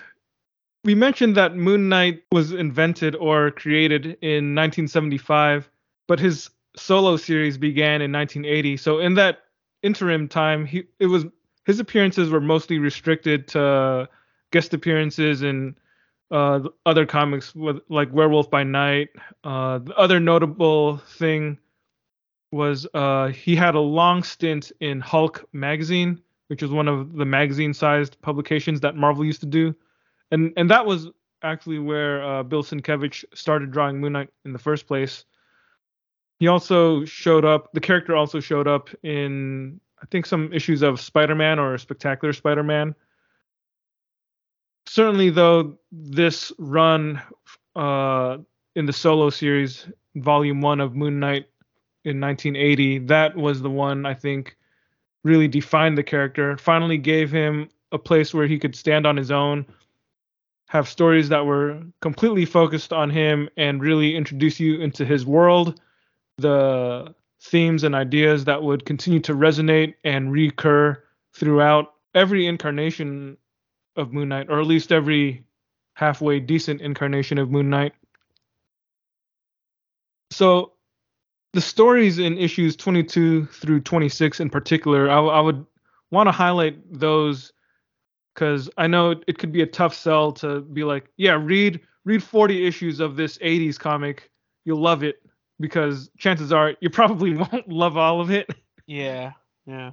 But if you're down to try older comics, I would highly recommend checking out issues 22 through 26. And these are the stories that I'll briefly try and sell to you guys who are listening. But issues 22 and 23 form this two-parter. The first part is called The Dream Demon, and the second part is called Perchance to Scream. And it's basically a story about Moon Knight investigating something that Marlene's brother has been involved in, where he's like done experiments on somebody who can infect your nightmares and harm you through that and control you when you're in a dream state. Like the plot is just kind of whatever to me. Like I don't find that like a super interesting or feasible premise, but I think the other stuff that happens in that story is pretty good. And that's the idea of Moon Knight being this character that kind of just invites pain upon the people around him. Like that story ends on this heavy note. I mean, I guess I'll just spoil it because I don't think it's a story that depends on knowing a twist or anything. But basically, at the end, Marlene's brother has to die, and just the way that it's executed by Moench and Sienkiewicz, it's just so well done. Like the prose is well written.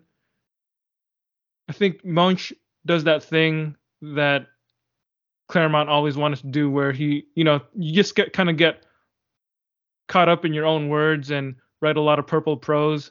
And I think that's always been one of Claremont's downfalls. It makes his work age fairly poorly if you're just reading it for the first time without any real expectations or context of the time period. But when you look at Moench's stuff, at least in these issues, I felt like he was able to convey a great sense of human emotion, and it didn't feel pretentious or anything or overwrought. It was just the right amount of description and the right amount of drama, I would say. And the final page, the final two pages of issue 23 are pretty haunting because it's just this field in the snow, and then you get a splash page of Marlene crying, and that's how it ends. And I always thought that was a pretty heavy way to end a story. Even rereading it recently, I was impressed by how well it was executed. Like, you really get the sense that the only reason that this ended up happening was because Marlene ended up hanging out with Mark Spector. Jeez. Yeah, like, Man, that's yeah, rough. yeah. That's how it felt. Then issue 24 was a story called Scarlet in Moonlight, which introduced a character named Scarlet Fasanera, I believe is her last name. And she's, without getting too deep into her backstory, like, that whole issue, again, it's very full of symbolism. The imagery goes with the words in a thematic sense. So I felt like you really get to see Munch and Sienkiewicz truly in sync, because the artwork is reflecting all the understated things within the text, within the prose. And it's a story that's a meditation on violence, a meditation on gun violence in particular, and it also deals with themes of consequences and inherited consequences. Really well done story about violence and retribution. So it's totally in line with those core concepts that we mentioned in regards to what we need in a Moon Knight story. And it's also got a pretty heavy ending. I guess that's probably a recurring theme in these comics, in at least in the Moon Knight comics that we tend to enjoy. There's no real happy endings, like the way it ends is pretty rough for all parties, and nobody really gets to come out on top. Mm. Then issue 25 is this anniversary issue. It's extra sized, and it's called Black Spectre, and it introduces a new foe for Moon Knight, who's essentially, ostensibly, the reverse version of Moon Knight. You know how we always talk about one of the tropes in superhero comics is having the hero fight the negative version of himself. Yeah, the opposite version of himself. Like, Spider-Man has Venom, Wolverine has Sabretooth, so on and so forth. Yeah. So they gave Moon Knight a guy named Black Spectre because, Moon Knight wears all white. But this is another guy that has this twisted origin where he's like, he was a normal guy who, like, I think he was a veteran, and he basically came back from the war and ended up being neglected by society. His woman left him, his son was killed, and everything in his life has just gone downhill, and he ends up deciding that what he needs to do is, in order to make the world a better place, he needs to be in charge. So he's gonna become mayor of New York.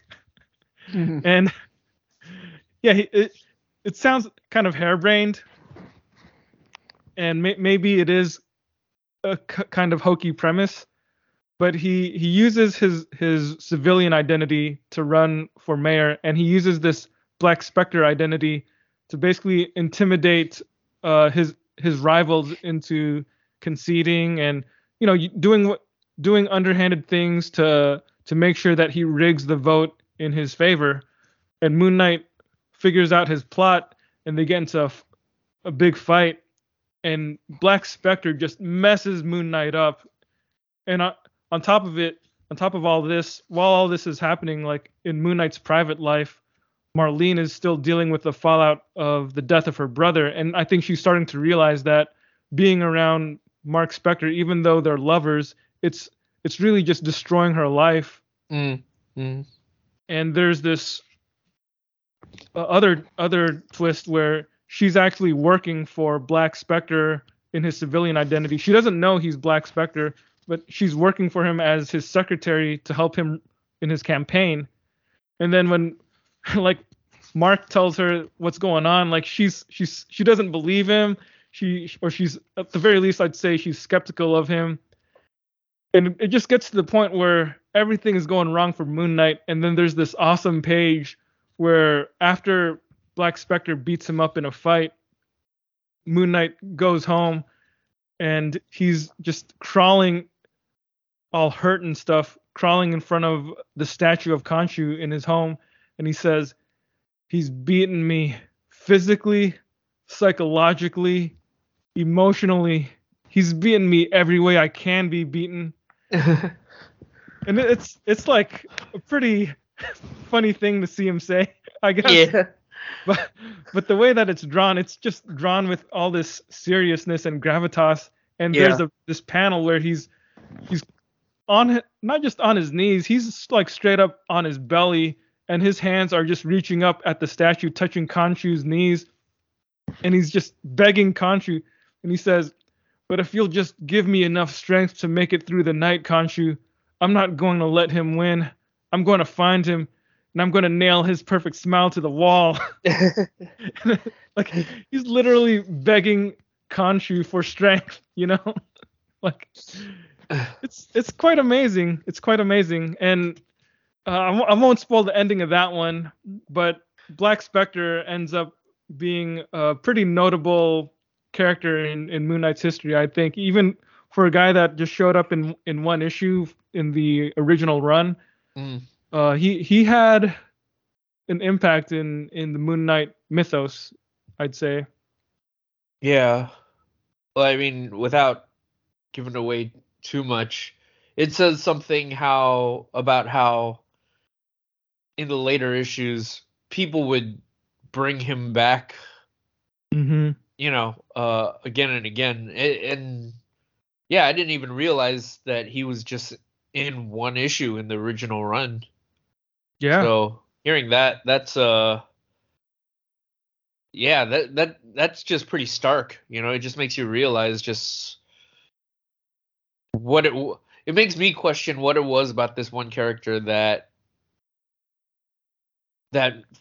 left such an impact on the mythology of Moon Knight, like you said, I think part of it probably was the visuals. The way that Sienkiewicz drew him just looked fantastic. He was sort of this gladiator-looking dude, but all black, And I think the fact that he was able to hold his own against Moon Knight from a physical standpoint, as well as Moon Knight admitted, Black Spectre beat him up psychologically and emotionally too. So, every way that he could be beat. Yeah, exactly. So like someone that much of a threat, he can't be forgotten into the night like that, Like you can't forget about him after he does that to Moon Knight. That's an accomplishment that not a lot of other characters have been able to claim. Yeah. Okay. Plus, I think he's an interesting character in the sense that his backstory was, I guess there's two ways to look at it. You could say it's tragic, or you could say it was a sob story and he just wasn't willing to handle or respond in an appropriate way, which, it's fair, but this is also superhero comics. So part of the whole point is for people to react in these extreme ways. So a guy that came back from Vietnam and then found out that the world moved on without him, didn't care that he served his country, his wife left him, his son killed him, and the police didn't even care to like really investigate the crime or anything like that. He couldn't get a job. Everything was going against him because and he didn't feel like any of it was his own fault, Yeah. So he felt that he had to take matters into his own hands because he was just at the end of his rope. Man, the way you're describing it, that really, it feels like something that just popped out of a newspaper just the other day. Yeah. I mean, I'm sure that was a thing, man, because just knowing what we know now about how soldiers were treated after Vietnam. It's not super far-fetched. Yeah. Then the issue after that, issue 26, I really like this one too. This one is one of those issues where Munch and Sienkiewicz did like the lead story, and there was a backup story just to fill up some pages, because I don't think they were able to. I'm not really sure why. I don't know the backstory behind it, but the main story that they did is called Hit It. And this is one of the most experimental superhero comics you're going to find in Marvel 1980s comics. So Hit It is a story that's written, it's written in an interesting style because it's almost like prose poetry. I could easily imagine this being read or performed aloud at a spoken word night, you know? Mm-hmm. It's just one of those, it's got a rhythm to it. There's a lot of flowery language, and the imagery that accompanies that language is very impressionistic. Even though it does tell a story, it's also very moody. It sets a tone that accompanies the words that you see on the page. But the story itself is, again, another meditation and examination on violence, the consequences of violence, the desire of vengeance, and also deals with Moon Knight's internal conflict, because the story itself, like the plot of it, is about this guy who's a grown man now, but when he was growing up, he was abused by his father, physically abused, and this night he learns that his father has died recently, and it just sets off all of these awful emotions within him, where he starts getting into fights at the bar because he's just enraged that his dad is dead, and I guess he had all these unresolved issues with his dad that he's still so angry at his father. So he ends up going to the church where his dad's, I guess, the funeral or the wake was, and it's just a coffin and a priest left in the room, and he just gets so angry and starts hollering at his father about all the things that his dad did to him when he was young. The priest tells him to calm down, and he just knocks the dude out. And then Moon Knight shows up on the scene, and Moon Knight really doesn't want to hit this guy. He doesn't want to engage in violence to stop this dude from his ranting and raving. So it's the way it ends is the priest wakes up from getting hit, and he starts yelling at Moon Knight to hit the other guy. And Moon Knight's like, no, I'm not going to hit him. There's been enough hitting tonight. I'm not going to add to the violence. And then while he's talking to the priest to try to calm the priest down, the dude punches Moon Knight in the back of the head. And then like he has no choice but to defend himself, and at the end of it, he ends up knocking the dude out with his fist. But the way that it ends, with the dude knocked out, the priest watching Moon Knight walk away, Moon Knight is just he's upset that he had to give in to violence, that he had to resort to violence for this, and he just like punches a wall on his way out, and he's mad. And it's a story that I think is worth reading yourself. Like if you have Marvel Unlimited or whatever, try to look up this issue, because I think the prose of it, the writing, Doug Moench's writing, it's really well done, man. And it's moody, atmospheric. It really feels like they were trying to do something different than your typical superhero adventure of the month, you know? Like I really think that this is as experimental as superhero comics can get, at least in the 80s for Marvel Comics. Yeah. I mean, when you take Bill Siekwiewicz's art and compare it to some of the other stuff that was coming out at the time, it like I don't really know how else to put it, but it looks like art, you know? Like not to say that, you know, other people that are doing comics aren't, that what they were doing wasn't art, you know, but I You're I feel calling like it art with a capital A. yeah, right? Like you're right. It feels like that's the only way to describe it. Like it almost feels like you could take any of Bill Sienkiewicz's pieces and you could put any like panel on its own and just put it in a gallery somewhere and put it up on a wall and just kind of marvel at it, you know? Mm-hmm. Mm-hmm. Um it's something that transcends uh I don't really know how to put it, but it's something that feels like it transcends uh even comics to some degree, you know? Mm-hmm. Mm-hmm. Because again, this is it it's just kind of shocking to think that you could go to a comic book and see something like this style of art. You know, I don't know. I was going to ask you earlier, like would you consider his work I guess in the vein of like postmodernism? I'm not sure. I don't know enough about postmodern visual art Okay. to say. Okay. What made you Well, think of that? I mean, I think just because the way that he draws it, just again, just from my understanding of postmodernism, I wanted to say that there's a postmodern bent to it, but again, like you, I'm not super versed in art history, so it's I'm not quite so confident that I can pin it down uh, in that style, but that's why I had to run it by you. You know, I just Is as a way. postmodern art the kind of stuff where people just fling paint at the canvas? I think it can be, but I don't think it's entirely limited to that. Yeah, I don't know. That's why.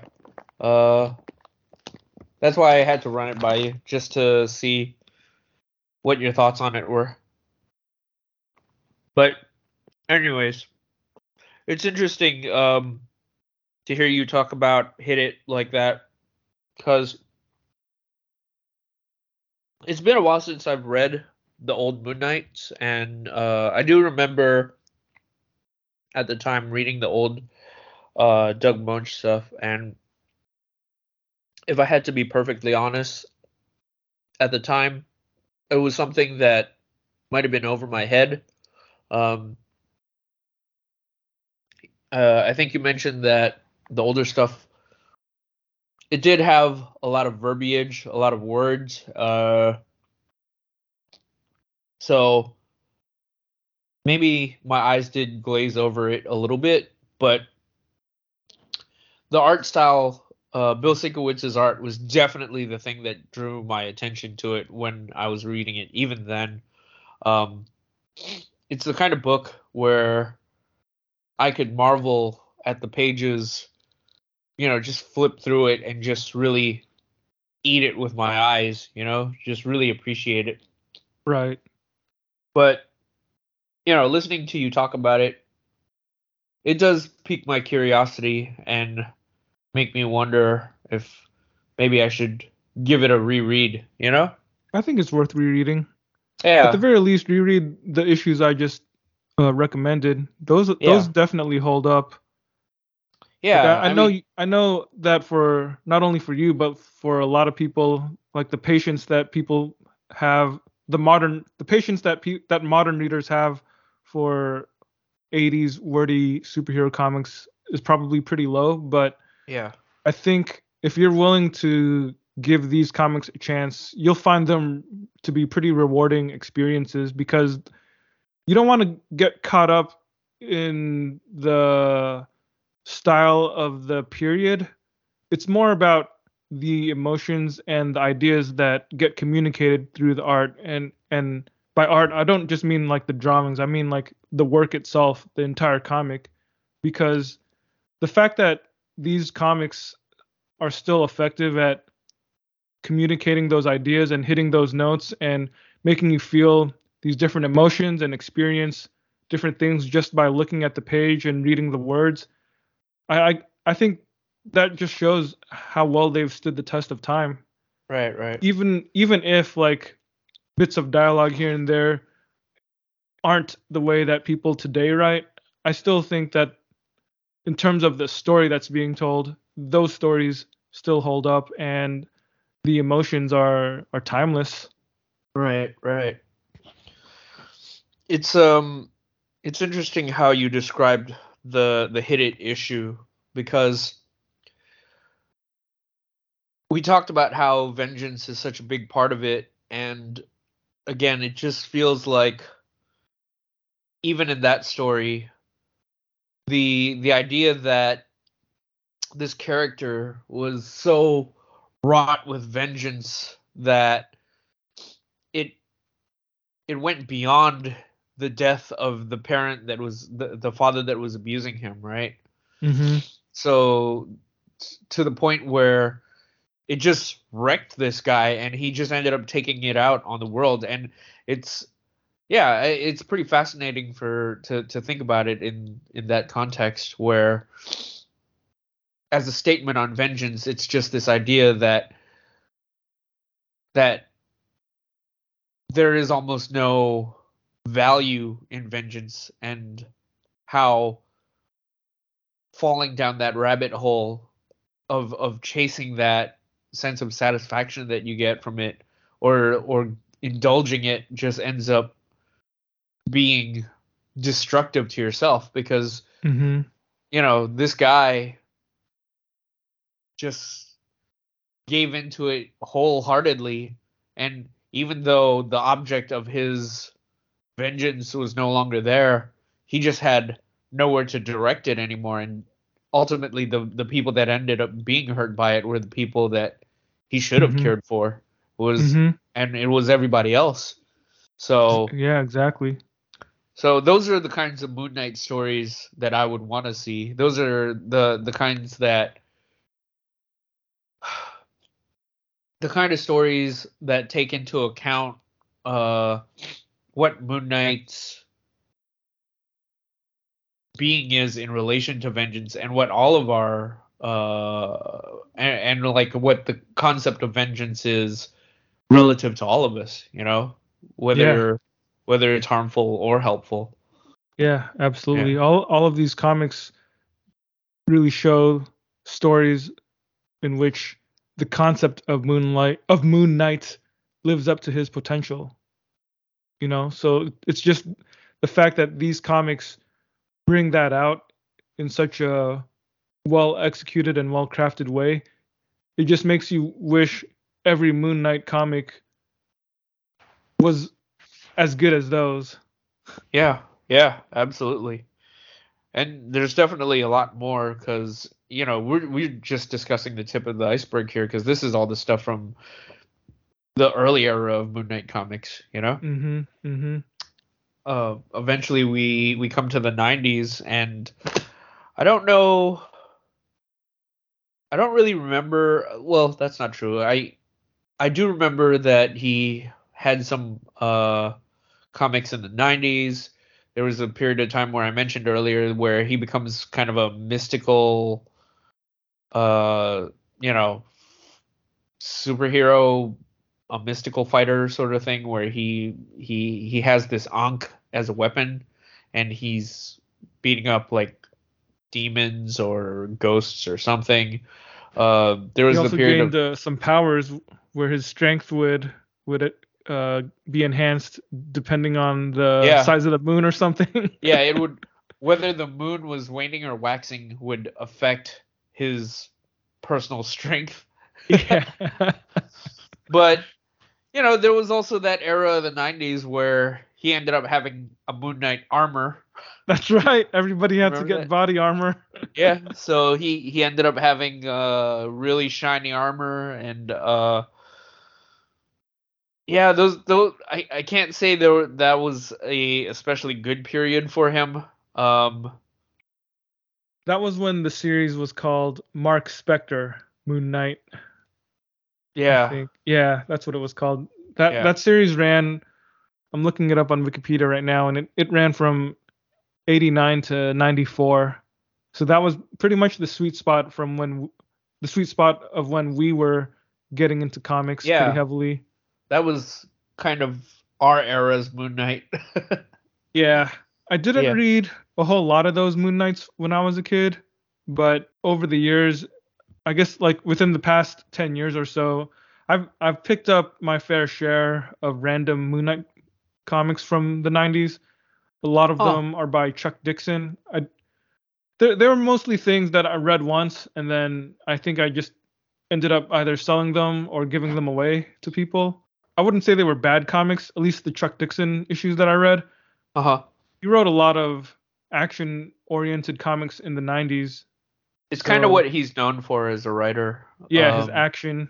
Yeah, he's a dude who wrote Nightwing and Robin. I think he did some Batman. He wrote Punisher. Punisher, Did he do Birds of Prey? Yeah, Birds of Prey. Yeah, so he's a dude who knows how to do a lot of action comics, and they're pretty straightforward, just fun, entertaining stuff.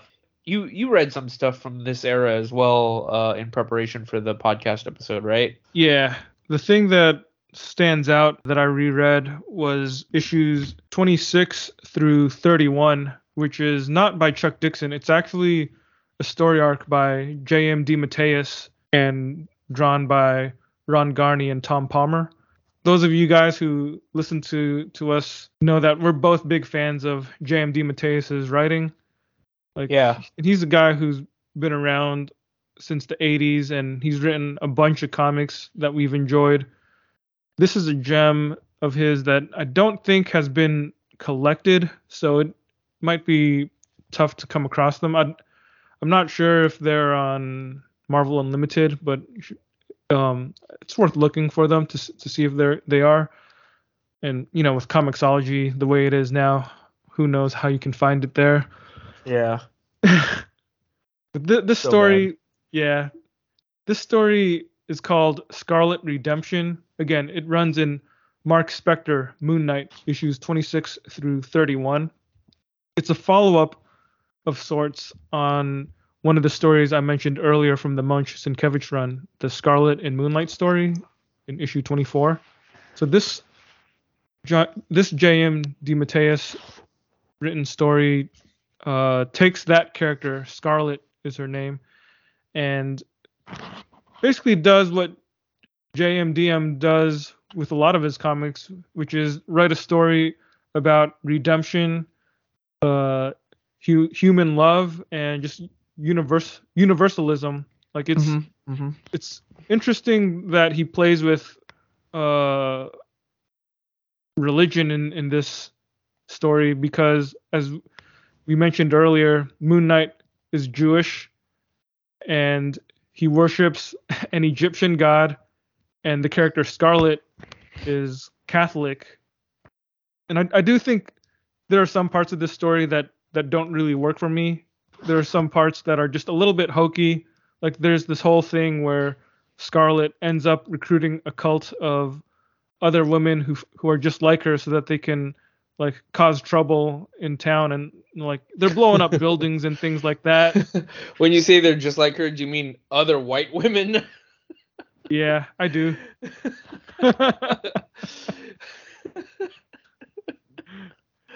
It's just funny, man. Yeah. It's a little bit hokey at times. I mean, in terms of the plot, but the thing that I think makes it worth reading is the ideas that it traffics in, because it deals with ideas of redemption and vengeance, and what do you get from devoting your life to revenge. Yeah. So it explores ideas like that, and like with a lot of other DeMatteis comics, I think it ends in an uplifting or a hopeful, optimistic place. It's very internal also. Like there's a lot of stuff that happens in the story where the action is just taking place in somebody's mind. It's either a vision or a dream. Sometimes it's a little bit ambiguous. So the plot isn't necessarily a great Moon Knight plot. I think even the way that it's executed feels a little bit, I don't know, in a way it's a little bit off-putting. Like I wouldn't recommend this to somebody as their first Moon Knight comic unless that person was already a big J.M. DeMatteis fan. I think the story works better for a J.M. DeMatteis fan than it does for a purely Moon Knight fan. Like as somebody who's read a bunch of J.M. DM comics, like this is totally in line with a lot of his other superhero work. It explores a lot of similar ideas, but from a slightly altered perspective. So it's very interesting and worth reading from that perspective. The only thing, again, is that if you were just a Moon Knight guy, like if you were a guy who just cared about characters and didn't really care about following creators on different works, this story might not be for you. But I'd still, for the more discerning reader who thinks more about the creators who write the stuff that they enjoy, I would still recommend this, especially if you've read other J.M. DeMatteis works. Yeah. It's interesting to me to think of that JMDM, again, like you mentioned earlier, is a guy who's known for writing a lot of his pet themes around the idea of things like forgiveness and the power of like universal love, like you said, right? And he tends to write a lot of stories where that, I guess, celebrate the capacity for just good people to change the world through, acts of forgiveness and goodwill and love, right? Right. And it feels almost antithetical to a character like Moon Knight when you think about it at first, because Moon Knight being a character that's so focused around the idea of vengeance. But I do think that those are two ideas that are so intertwined with one another that even in exploring the absence of one, you kind of find things to say about the other, And so in a way it makes JMDM almost the ideal kind of person to write the Moon Knight. It always makes me think of this one Ghost Rider comic. It was written by Devin Grayson, and I don't think the comic itself was anything too special, but there was always one scene towards the end that it was a scene that I felt like had a lot of promise, but they just never like explored it, And it was a scene where the Ghost Rider is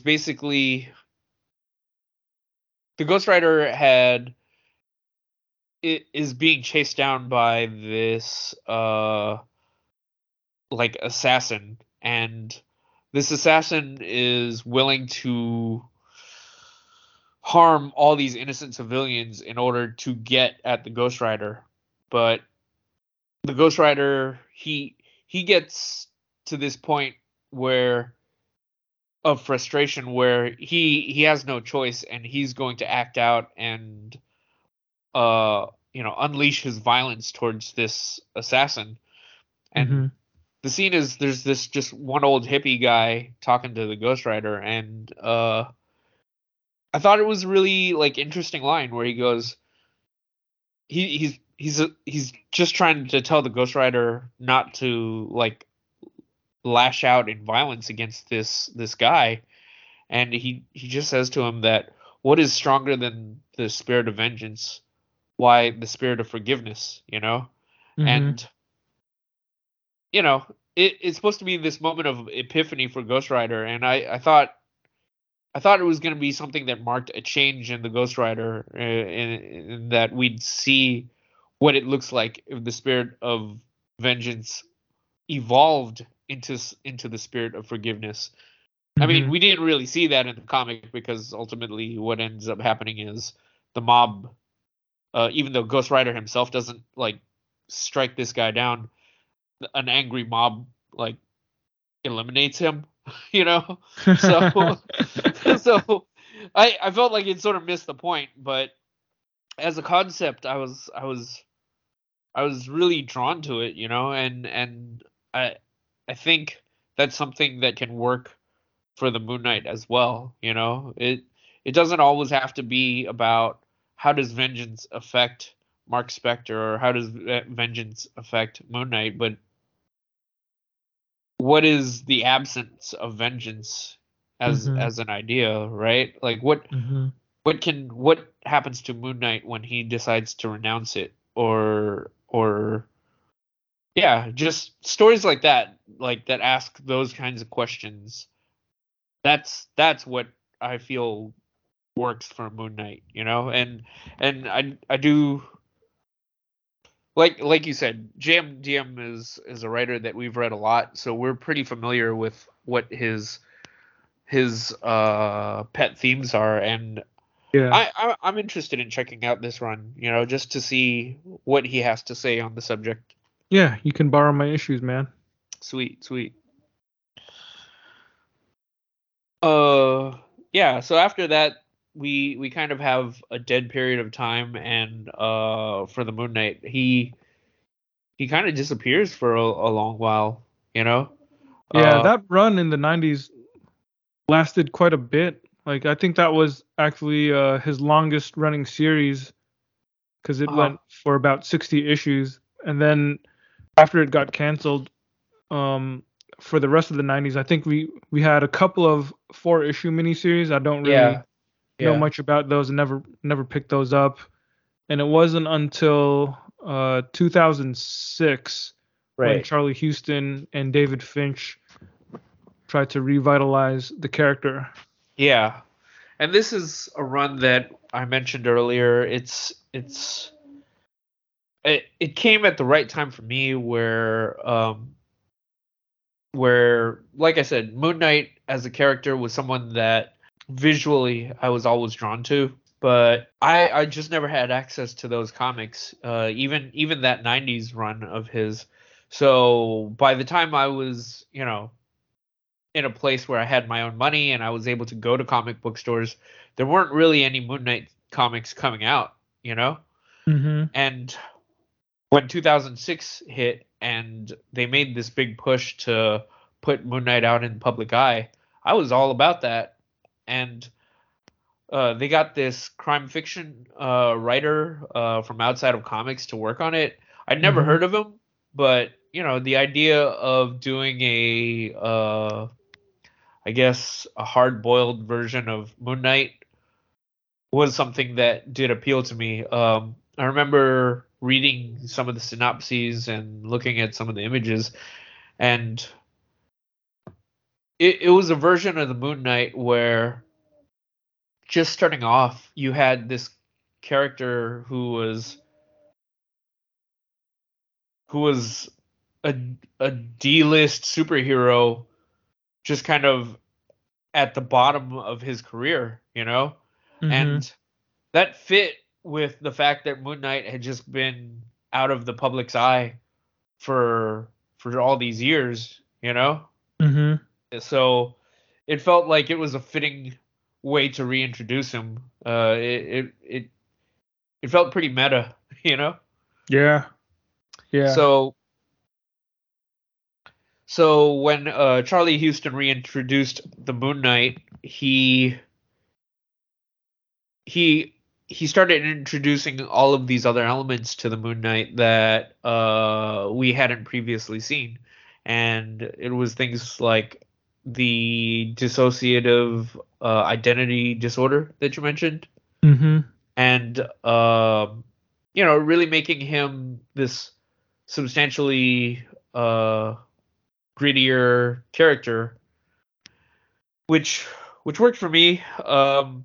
The other thing I want to mention that he brought in was Khonshu as a character, because I think previously Khonshu was generally left as this quiet god, but when Houston was writing it, he ended up personifying Khonshu as a literal character that only Moon Knight would see, and he would talk to him and have conversations. Yeah. Yeah, you're right. Like I hadn't thought about that, but you're absolutely right. And it does just add more of a mix into this dynamic between them, because again, there's this feeling that Mark Spector, he's a guy who's really in love with the perks of being Moon Knight, but I imagine he hates what he has to do in order to continue to receive those perks, you know? Mm-hmm. And the thing that I find interesting about that is you could take Khonshu as almost a stand-in for the concept of vengeance in that sense, right? Yeah. In that what Mark Spector gets from that initial release when he acts out on his vengeance on those impulses, it might be in the short term gratifying, but further down the road, it's corrosive to his very being, to his very soul, you know? Yeah.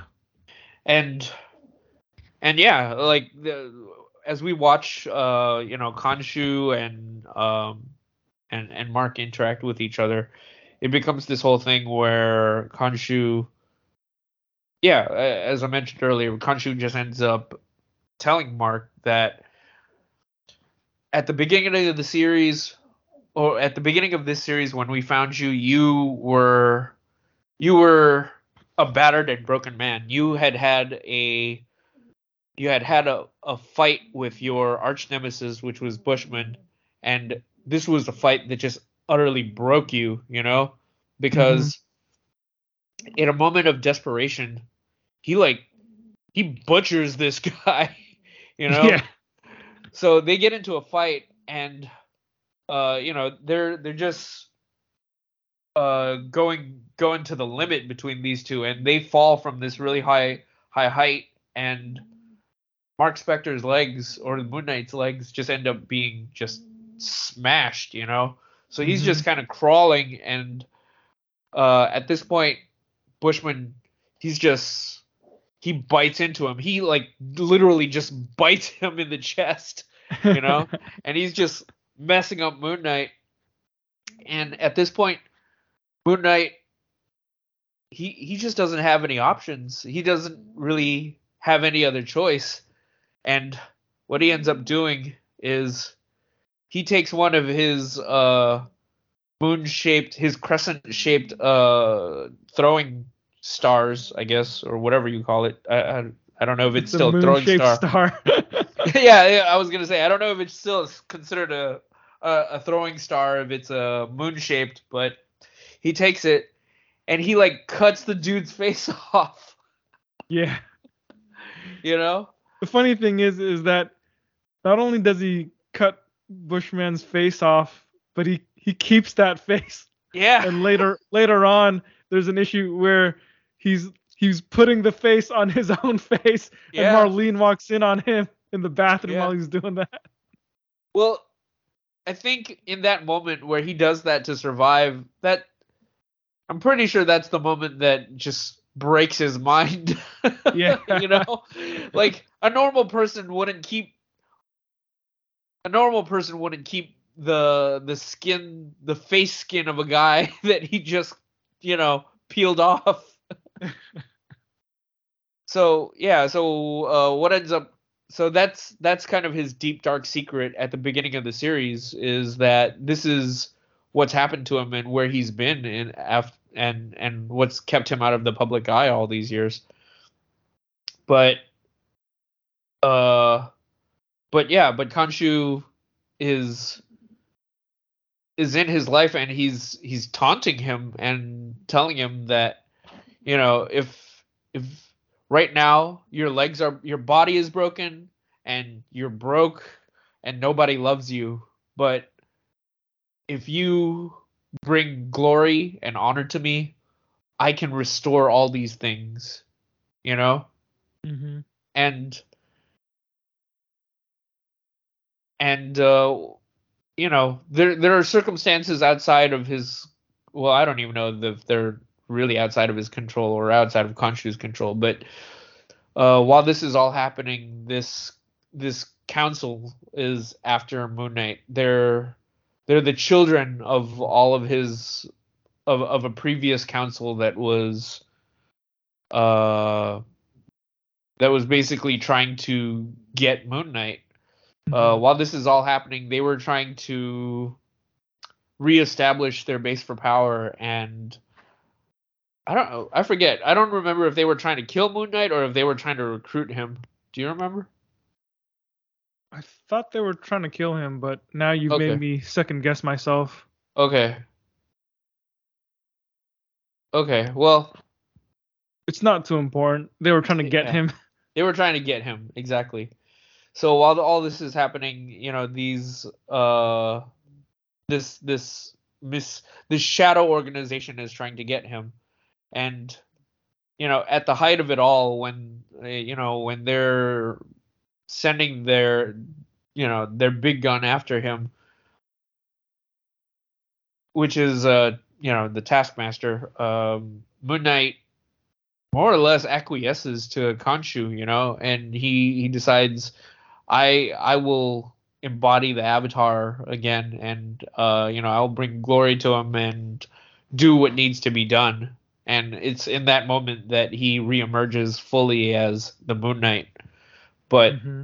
but the dark little thing, the dark little piece, that gnawing piece at the back of it all, is that he's kind of made a deal with the devil.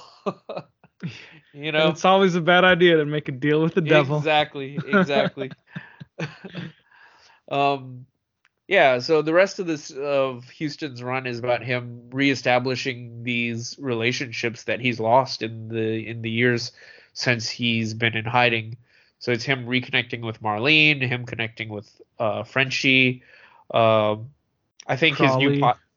Crawley. I think his new pilot was a kid that used to work at the restaurant in the Munch. Gina's son. Yeah. So you see all these characters make their way. And don't forget his butler and his maid. Right.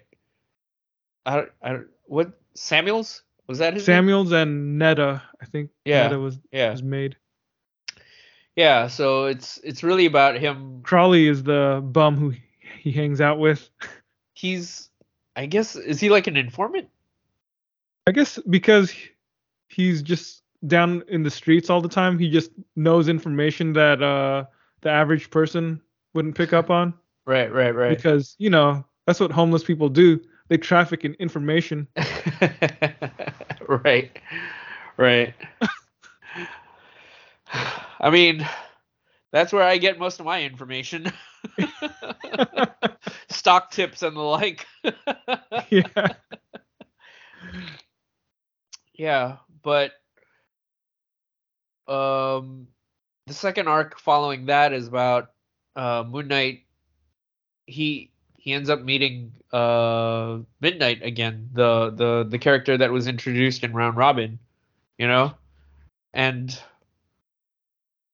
it really does feel like it's an arc that's dedicated to reintroducing him to the Marvel universe as a whole, because there are issues where he's just talking to Spider-Man or talking to Captain America, talking to the Punisher, just it really is just a welcome back to the Marvel universe. But while all that's happening, this former sidekick of his is re-emerging as well and trying to get revenge on him. That's pretty much where the Houston run. I mean, he does one arc following that, which reintroduces the Black Spectre character, and Yeah, that one I think was his plot, and Mike Benson scripted it. Yeah, yeah. But I And do want to point out this one issue of Houston's Run, issue 13, oh yeah, which yeah, was yeah. an extra sized issue, and this was the standout issue of that entire volume of Moon Knight, I think.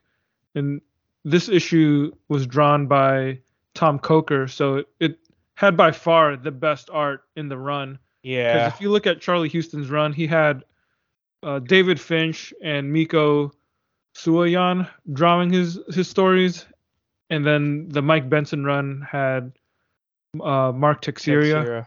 Yeah, but no disrespect towards Mark Teixeira, but I'm not a fan of David Finch, and he kind of established the style. And Frank Darmada did the colors for most of the Finch issues, and I'm not really a fan of his coloring either because he tends to do everything all dark and muddy. It just I don't know. It doesn't please my eyes very much. So a lot of this run, for me at least, is hard to look at just because I don't really like that over-rendered, veiny, super muscular style of drawing that David Finch specializes in. Yeah. He really likes drawing action scenes and cool poses. There's I'll admit there's some cool shots of Moon Knight in the rain standing on top of a gargoyle or something, like clearly this was a guy who wanted to draw Batman. Right. But Right. there's just so much stuff that doesn't look good. Like a lot of scenes where Mark Spector's not in costume and he's just going through his daily grind of getting out of bed or whatever, going to the restaurant where Frenchie works. Like a lot of that stuff is just not interesting to look at. And honestly, the way that he draws people, everybody is always looking angry no matter what. Mhm. They're just so veiny and like over muscled. It's really that 90s aesthetic. Yeah. Except this is 2006, 2007. There's also this like weird glossy sheen on everyone, Mm-hmm. Like it almost feels like everyone's just constantly sweating. Yeah, exactly. And like you're right, the world is so covered in black that it almost feels like they just exist in this eternal void. Yeah, yeah, There's just so much like empty black space that surrounds them. It's yeah, like I don't know if he's just lazy or if he's just not very imaginative enough, or if he's just not imaginative enough to like populate their world or fill the space with something, but it's not good. yeah. Yeah. Miko Suoyan's art in this, like after Finch leaves, I'm not a big fan of that either. I think it's a slight improvement, but I think his style is still kind of aping David Finch's over muscled style.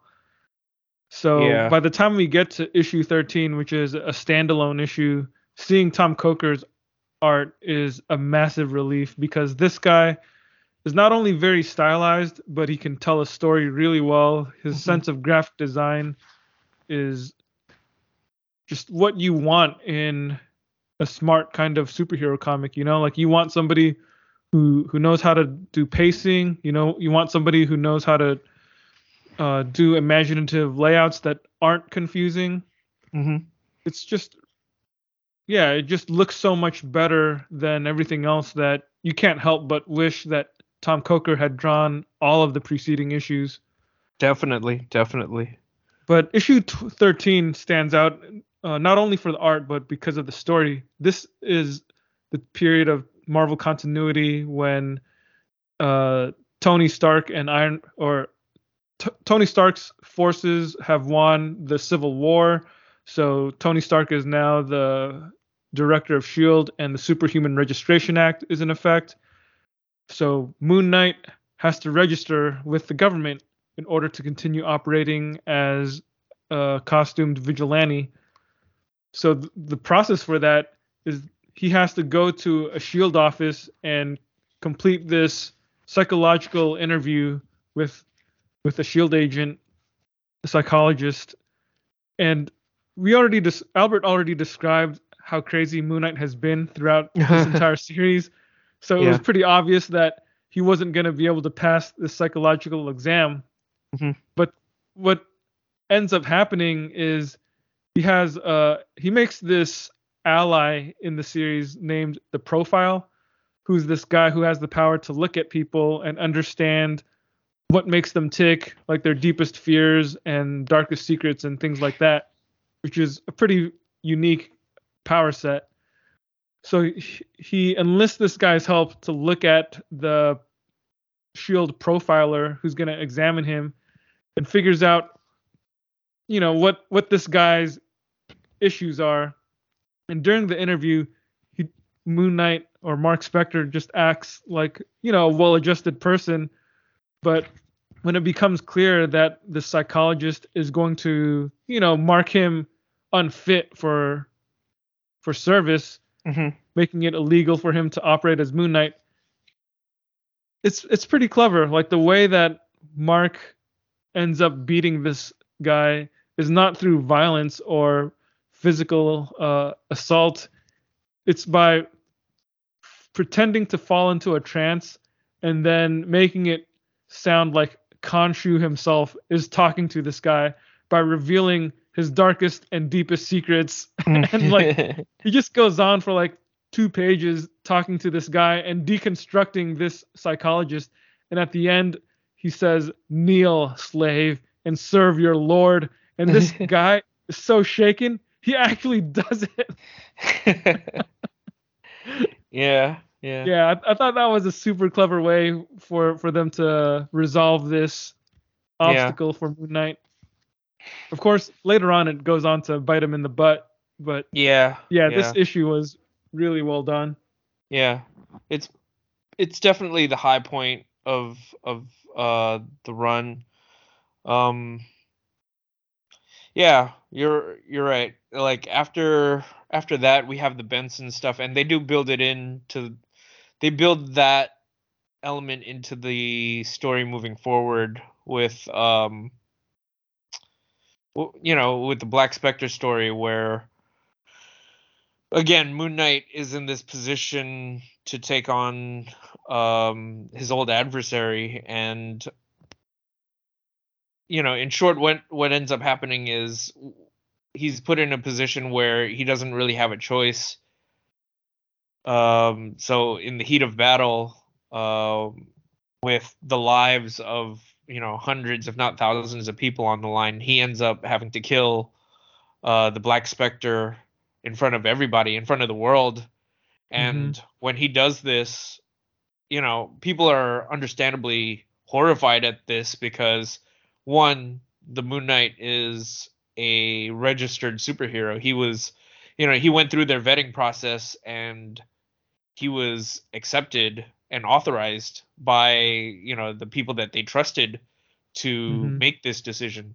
So what went wrong? What the hell happened there, right?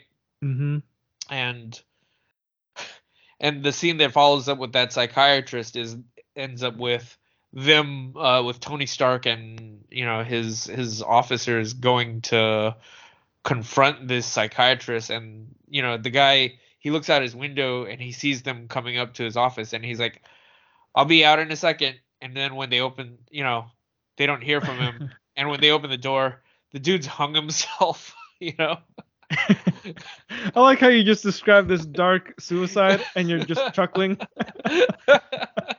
It's messed up, man, but you're right. That was probably not an appropriate response in retrospect. But yeah, this, things start to spiral out of control, and when Tony Stark fails to capture Moon Knight, what ends up happening is Norman Osborn and his Thunderbolts are given the opportunity, and it becomes, just another superhero throwdown with between the Moon Knight and the Thunderbolts. If I had to say, this second arc by Benson,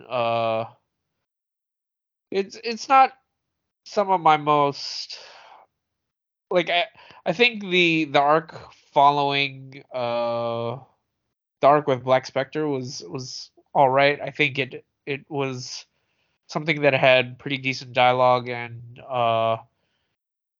overall followed the same exploration of Moon Knight and Mark Spector, but Yeah, and the by the ideas that it touched on in terms of the vengeance right, and violence. Like I thought yeah, that all of that stuff was pretty interesting in that story. yeah, but the issues following that were less impressive to me, and I think there were just things there that had just huge gaps in logic, just stuff where yeah, I'm not gonna go into that too much, but so following that run, we have the Greg Hurwitz run where it was Greg Hurwitz and Jerome Pena, and this was a run that I think tried to reestablish Moon Knight as a hero. I wouldn't say it ignored any of the stuff that happened in the previous issues, because at the end of of Benson's run, Moon Knight fakes his death and starts a new life in, I want to say it was Mexico or somewhere south of Yeah, I yeah, actually think that that last arc that he did was probably my least favorite out of yeah, his stories. yeah, And like in all honesty, I think it was it in some ways it's maybe a better comic than the two preceding arcs. But the thing is that I don't think it was a very interesting Moon Knight comic. Like there wasn't. It felt like Mike Benson wanted to do a crime story set in Mexico, hmm but he just threw Moon Knight in there for the heck of it, and yeah, Punisher's in there. There's also this killer that dresses up in this kind of monster-looking costume that doesn't yeah, really add anything to the story. yeah, So it just kind of feels a little bit overstuffed for what it is, and hmm also ultimately a little pointless with the different characters that were yeah, guesting. Like they didn't like the Punisher didn't really serve any purpose. yeah, yeah, It's just like what are the odds that they would cross paths while they were yeah. both visiting Mexico? Well, here's the thing. I I thought it was something that had some promise initially, because they teased at they introduced the idea that if Moon Knight chose to renounce Khonshu, because at at at that point in his relationship with Khonshu, he's telling Khonshu that I'm your avatar, but I'm all you have. There's no one else for you to go to. And Khonshu mentions that there are actually quite a few other alternatives that he could choose, and then we see the Punisher show up, and what we, for those of you who follow comics, if you know the Punisher, that guy is just pure vengeance. He does not burden himself with any of the moralism or with any of the moral questions whatsoever. So Hmm. the idea that this to that that there would be this I guess like foil to Moon Knight that was introduced. I remember at the time thinking, oh, this could be interesting. Like what does it have to say? Again, what does this have to say about vengeance through this prism between Moon Knight and the Punisher? And what ends up happening is that the Punisher is just kind of a wasted character. It's like you said, he really didn't need to be in that story at all. Yeah, didn't Um, contribute anything. yeah. So this last story arc was really just about Moon Knight starting a new life in another country while he hides out from the government that's after him. The thing And is I think if they had removed all of the Marvel kind of elements to it. Like if they didn't have Moon Knight as the main character, get rid of the Punisher, I felt like the story would have been pretty interesting on its own, like its own standalone kind of thing. Like it was well written, the pacing was fun, those two luchador brothers were pretty entertaining. Like the dialogue was funny, man. Yeah. And I think it could have been a decent crime comic. It's just that it wasn't really a Moon Knight comic to me, you know? Like it didn't hit any of the themes or ideas that we've been discussing that we associate with him. Yeah. It almost felt like a Grindhouse film or something that he was trying to write, and I don't know, even for a Grindhouse tribute or whatever, it just didn't really, I don't know, it just felt flat, you know? Mm-hmm. Yeah, I agree. Yeah. And in the Hurwitz run just follows it up by reintroducing the Moon Knight to his stomping grounds, which is New York. And it's a story where I think they try to clear the slate a little bit, because the last time we see Moon Knight, people are afraid of him, but for whatever reason, well, not whatever reason, but throughout this Hurwitz's run, I felt like we were constantly seeing people who were civilians who were just injected into the scene just so they could say, hey, maybe he's not crazy after all, just so that he could be a superhero again and be more on that side of things. But the thing that was interesting about it was, even though his reputation was restored, quote unquote restored,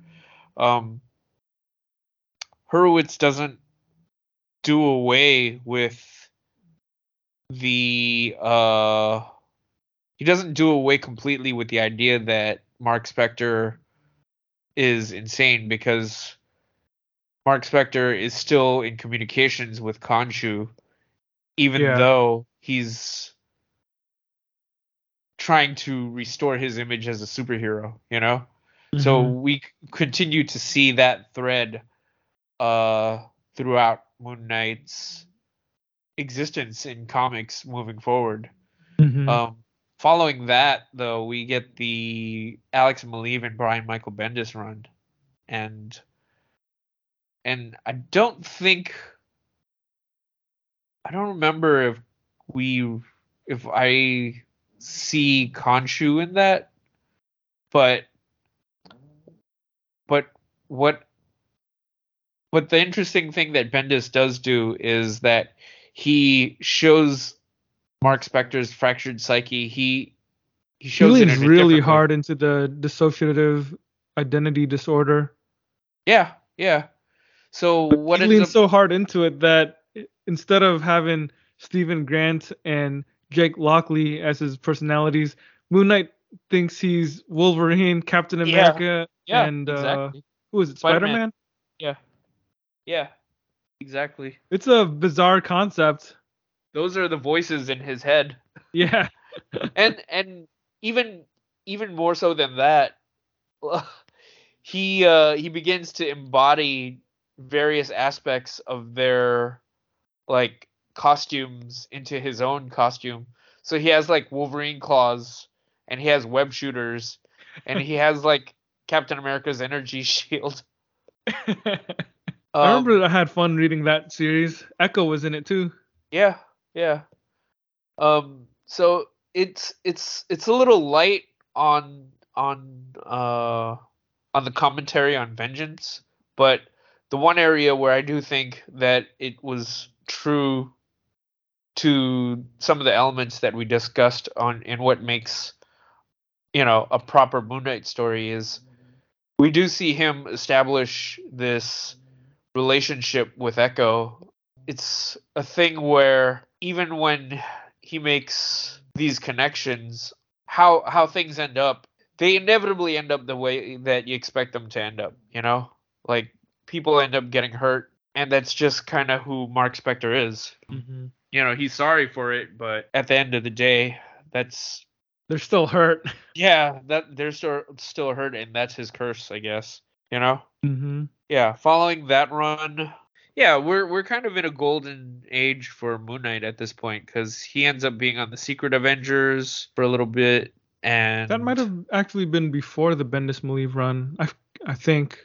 no, you're right, it is I can't before. remember. You're right, Yeah. you're right. Because Greg Horowitz's run ends with him joining the Secret Avengers. It's issue 10. In his Mhm. issue 10, it ends with it's an entire issue about him joining the Avengers. But that was actually a significant moment for Moon Knight too. I mean, he had been part of the West Coast Avengers back in the 80s Uh-huh. when, they weren't really doing a whole lot with him. But him joining the Secret Avengers in the 2000s was another thing that kind of upped his profile a bit, because then you would see him in different crossovers. Like I remember seeing him in things like Avengers versus X-Men. So now he's at least in the background of these events in the tie-in issues doing stuff. But the other thing that stands out is when Warren Ellis was writing Secret Avengers, he kind of helped point the way forward for the character in a sense. Like he would go on to eventually write his own 6-issue story in a Moon Knight series, but it really does follow up on what he did in Secret Avengers, because I think he was able to capture this idea of Moon Knight being this violent, kind of unpredictable, and a little bit of a volatile He's kind of character. the loose cannon of the team. Yeah. Which I think would be an interesting conversation to have in terms of like, why would Captain America want this guy on the team? But hey, Captain America invited Wolverine on the team. So I guess it's one of those situations where even though Captain America has his morals and his certain ways of doing superheroic stuff, at times he's okay with having another guy who's a loose cannon, another guy who will, use his claws to sanction somebody so that Cap can keep his hands clean. It's kind of weird if you think about that, right? It's kind of makes things unravel a bit. Yeah,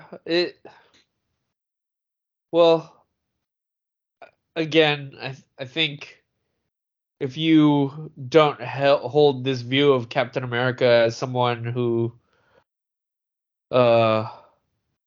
pragmatic, somebody who killed Nazis in World War II. Exactly. If you don't view him as someone who is above reproach, if you just view him as, if you take the view of him as a soldier and who is someone who's pragmatic, then you can tell yourself that, okay, he understands as a tactician the value of someone like Moon Knight. Okay, I guess I can make that work. Yeah. Yeah. Yeah, but following the Bendis Malieve run, we end up getting the Warren Ellis Declan Shalvey run, which is, I think it's hands down the upper tier, if not the best, Moon Knight story that we've seen up to this point. It's they're 6 issues. They're not really connected. They're all these done in one stories that it's like a good mix of comics that do a bit of formal experimentation, but also tell really compact yet meaningful and exciting stories about Moon Knight, but also have something interesting to say about his psychology, or again, the pet themes that we associate with the character. Right. Yeah.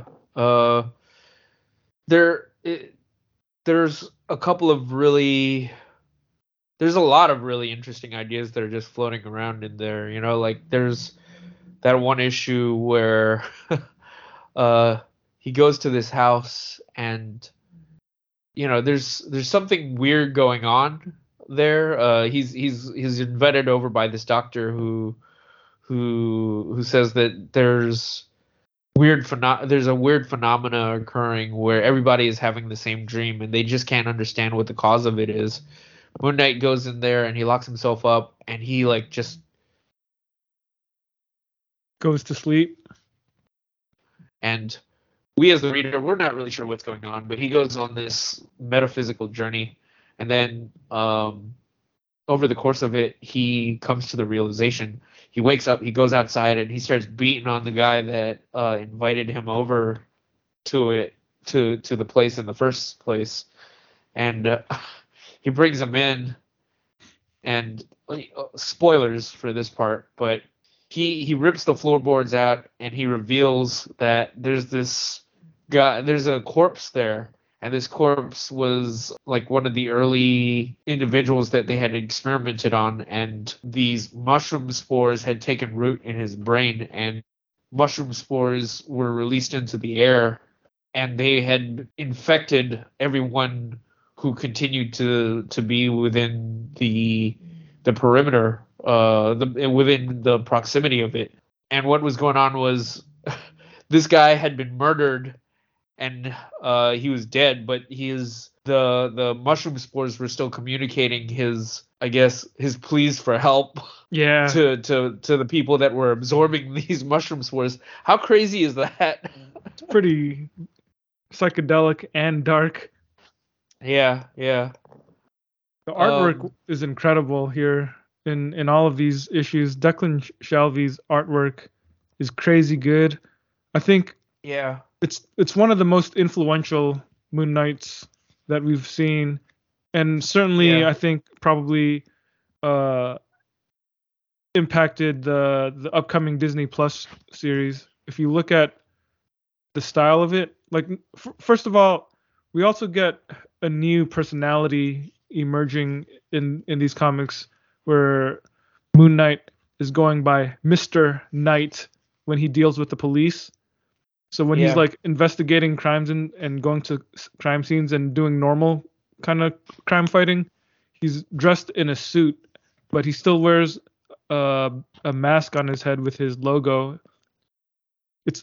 The thing is that the suit is all white. It's pure white, and this is something that I think only works in comics, because in the trailer for the TV series, we see this suit, this white suit that he's wearing, but it just looks like a suit that you would see on Halloween or something, or it's realistic like a normal suit, but it's not like super stark out of place compared to everything else. Whereas when you read the comic, because he's super lit. They made him pure white by not putting any shades of color on him, so like when he's standing next to anything, he stands out. He doesn't look like he inhabits the same world as his surroundings. Jordi Belair does the colors on this one, and the way that the world is colored is so rich and vibrant. But anytime you see Moon Knight wearing any of his costumes, the white just stands out. Like, it's not even white like other characters' white shirts or white clothes. When you look at the other characters in this comic and they're wearing white, there's always like little gradients to them, and there's like shadow on them. But anytime Moon Knight is wearing white, it's just pure white. Yeah. The other issue that I wanted to mention was, I believe, issue 2 in his run. I thought that was a really interesting issue. Like, I'd have to think about it some more, about Warren Ellis's run as a whole, but I do think that the concept of vengeance, or like just the idea of not being able to let things go, and just the effect that it has on people, is something that he covers a little bit in the 6 issues that he wrote. And issue 2 is like a pretty good example of that. it's a series for the first like portion of the comic. It's a series of 8-panel grids, and each panel shows a different person over the course of their day, just in their life. But as you turn the page, as you're turning the page, you see one of the individuals getting shot on every page, and then that panel just completely disappearing into a white void, right?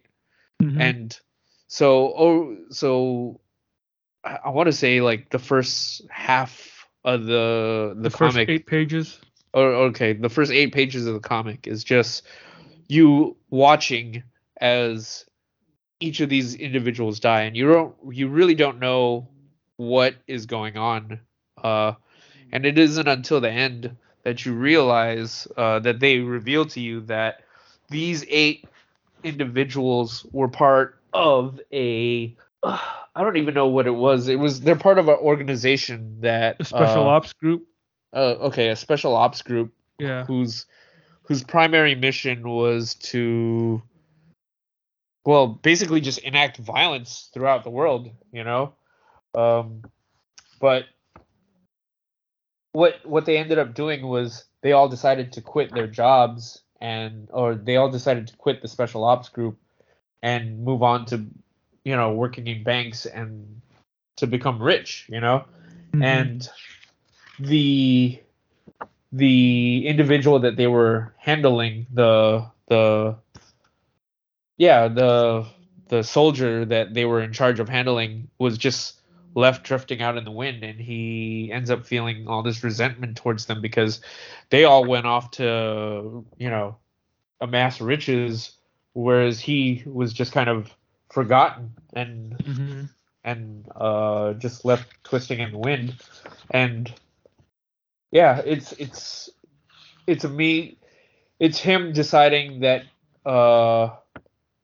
now, because all he knows is how to use a gun, that his way of seeking revenge is to do what he knows best. He's just gonna kill them all, Yeah. Yeah.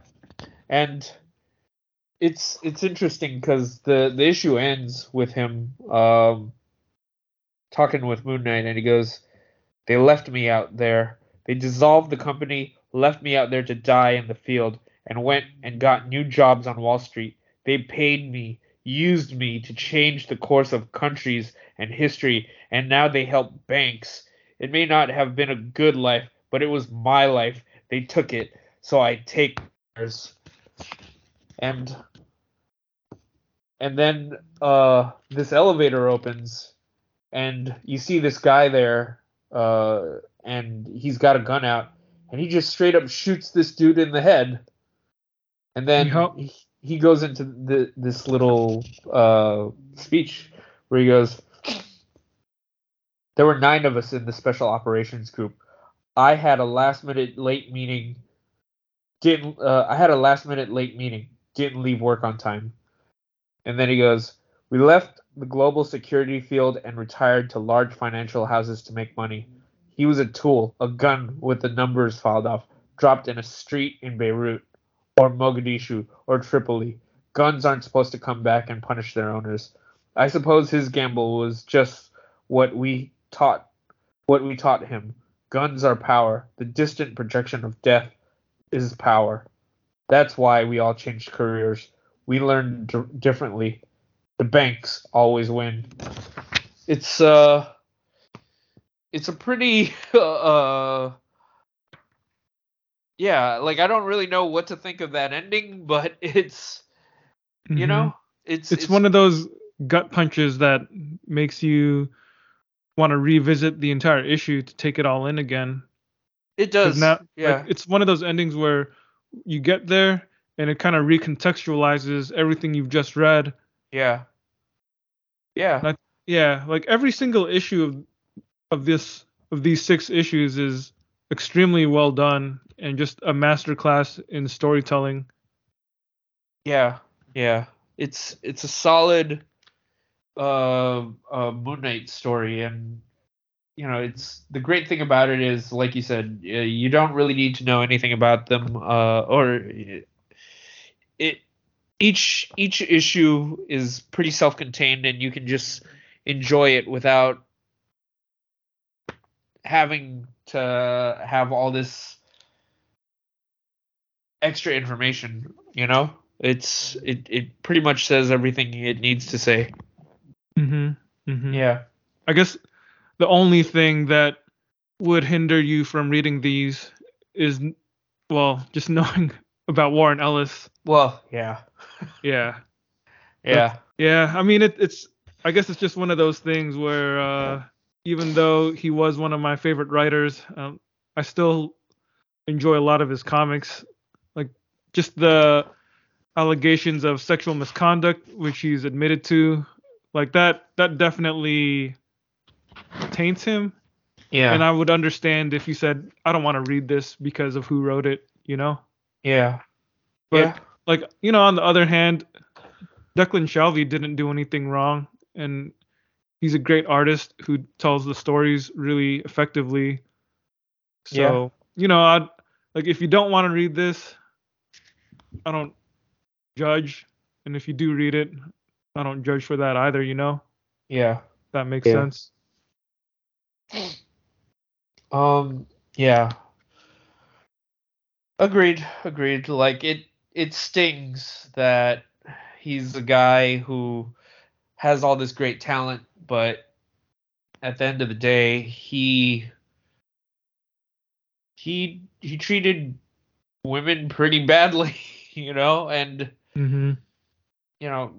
maybe he didn't outright go out there and like physically harm them, but he Took advantage of them. took it. Yeah, exactly. Abused his power and standing in the industry to take advantage of either women who might have been fans of his work or women who are trying to get into the industry. Yeah. It's unfortunate. But, while we're on that note,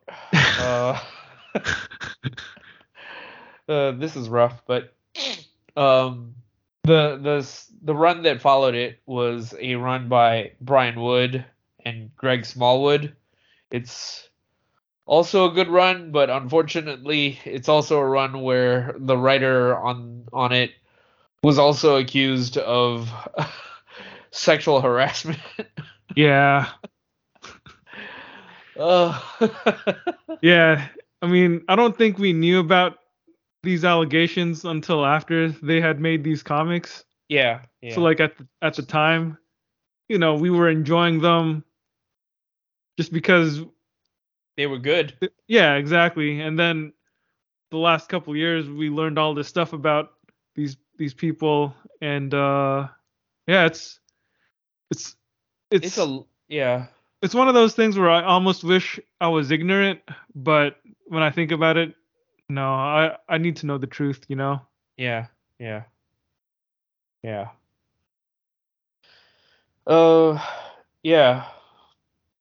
Yeah, so the Wood and Smallwood stuff kind of follows the pattern that Ellis and Shalvey established, where it's kind of occasionally experimental stories, mostly done-in ones from what I remember. And yeah, I mean, Greg Smallwood's art is excellent. Actually, there was an overarching story, right? There was an overarching story in it, and it's basic. It started off with a plot, like a terrorist plot, but it unraveled into something larger where someone basically so it became a story about how there was an individual from a war-torn country who was coming to the United Nations. I forget what they were there to do. I want to say that they were going to sign some sort of accords or something like that. And, it was supposed to be a big deal because this country had exited, a decade of turmoil and war. And the general that ruled the country now was going to be hailed as a hero for bringing peace to the country, right? but Mhm. but there are people still out there, people who suffered at the hands of this general who felt like he should pay for his crimes. You know, he shouldn't be awarded a seat at the table, at the United Nations for the things that he's done. Right.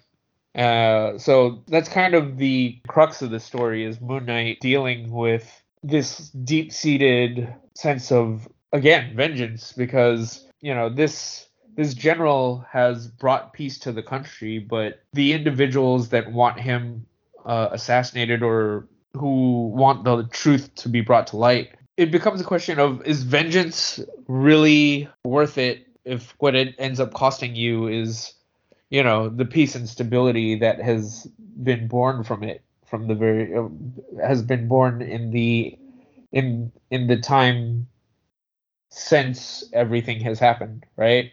Like, Yeah. so what happens when, years down the line, after the crimes have been committed and there's stability, but you still thirst for your satisfaction? What happens? It's a story that really makes you consider. It makes you weigh the cost of these things. Yeah.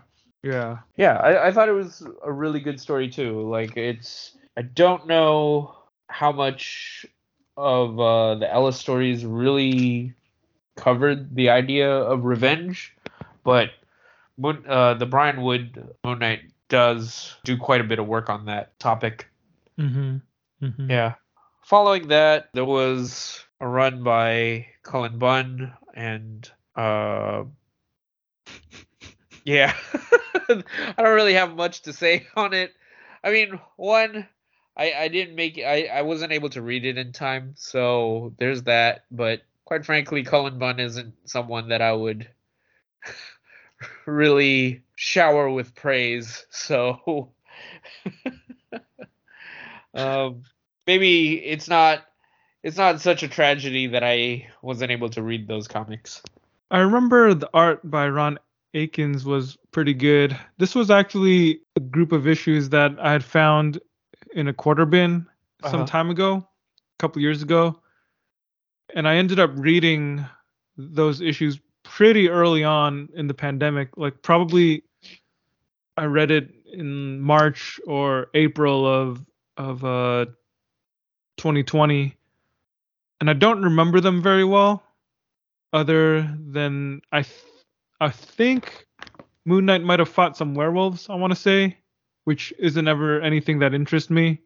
Oh, yeah. But I will say that from what I recall, and again, this is from someone who's no fan of Cullen Bunn's comics, but I do think that these comics weren't totally horrible or anything. Like, they reminded me of comic books. As opposed to? Trash. Okay. Put that on a book blurb. Yeah, totally. Cullen Bunn, this book isn't trash. This comic book feels just like a comic. Yeah. Yeah. There were a couple of runs that followed that. There was Jeff Lemire and Greg Smallwood again. And Jeff Lemire is someone that we've talked about on this podcast quite a bit. So I'm curious to see what he did with the character, and how he explores those ideas. Maybe when the series is over, I'll have read it by then, and we can discuss that a little more then. But Jeff Lemire is good, so I have faith that he's going to be able to. At the very least, it'll be interesting. Yeah, I think he'll be able to do a decent Moon Knight story. Yeah. You found all of those issues in the quarter bins? I sure did. Very nice. Very nice. Yep. And then was that before or after the Max Bemis run? That is before. So Max Bemis comes after that. What I don't I forget. Max Bemis wrote that one comic that you wrote that you read, right? The one about America, like I want to say it was called Empire at War or something like that. Empire of Evil. Oh yeah, Evil Empire. Evil Evil Empire, I Empire. think is what it was called. Yeah. You're putting me on the spot, man. I had faith that you would get it, and you did. So we good there. The one thing that I do remember about Max Bemis was, I want to say, okay, I might be wrong on this. You know, if I am, I'll correct it at a later time. But I want to say that he got into it with some people online. They might have been comic skaters, but I'm not 100% sure. Max Bemis did? Yeah. Because I remember there was like some sort of controversy that occurred while he was writing the comic, and he might have ended up even leaving earlier before the book was supposed to end. Was it because of something he had written in Moon Knight that made the comic skaters mad? I think he said something about them, and they just turned on him. Oh, okay. Yeah. I see. Let me look this up. Other than that, currently, I want to say there was a brief period of time where, in recent history, where Moon Knight was kind of missing for a while, but he's back now, and he's being written by Jed McLame. So that's not good.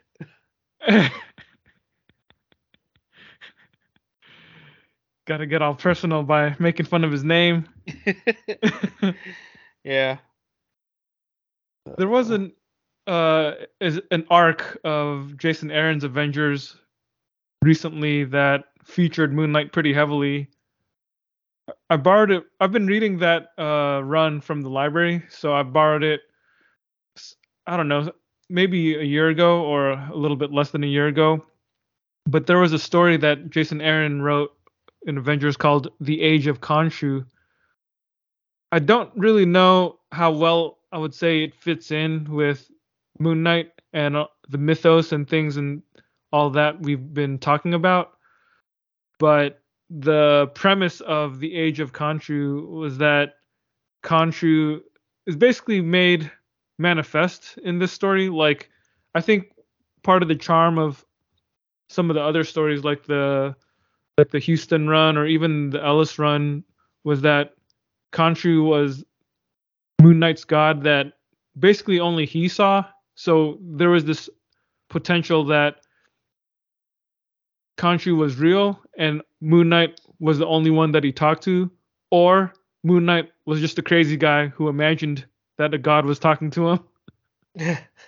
Right? But yeah. This Avengers story basically makes it so that Khonshu is real, and Khonshu wants to, I think it was basically to protect the planet from Mephisto. And the way that Khonshu wanted to go about this was he made Moon Knight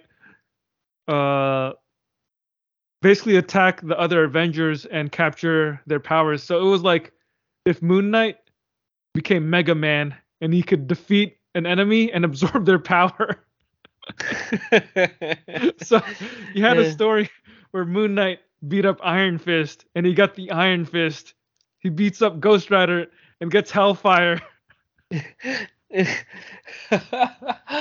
That sounds fun.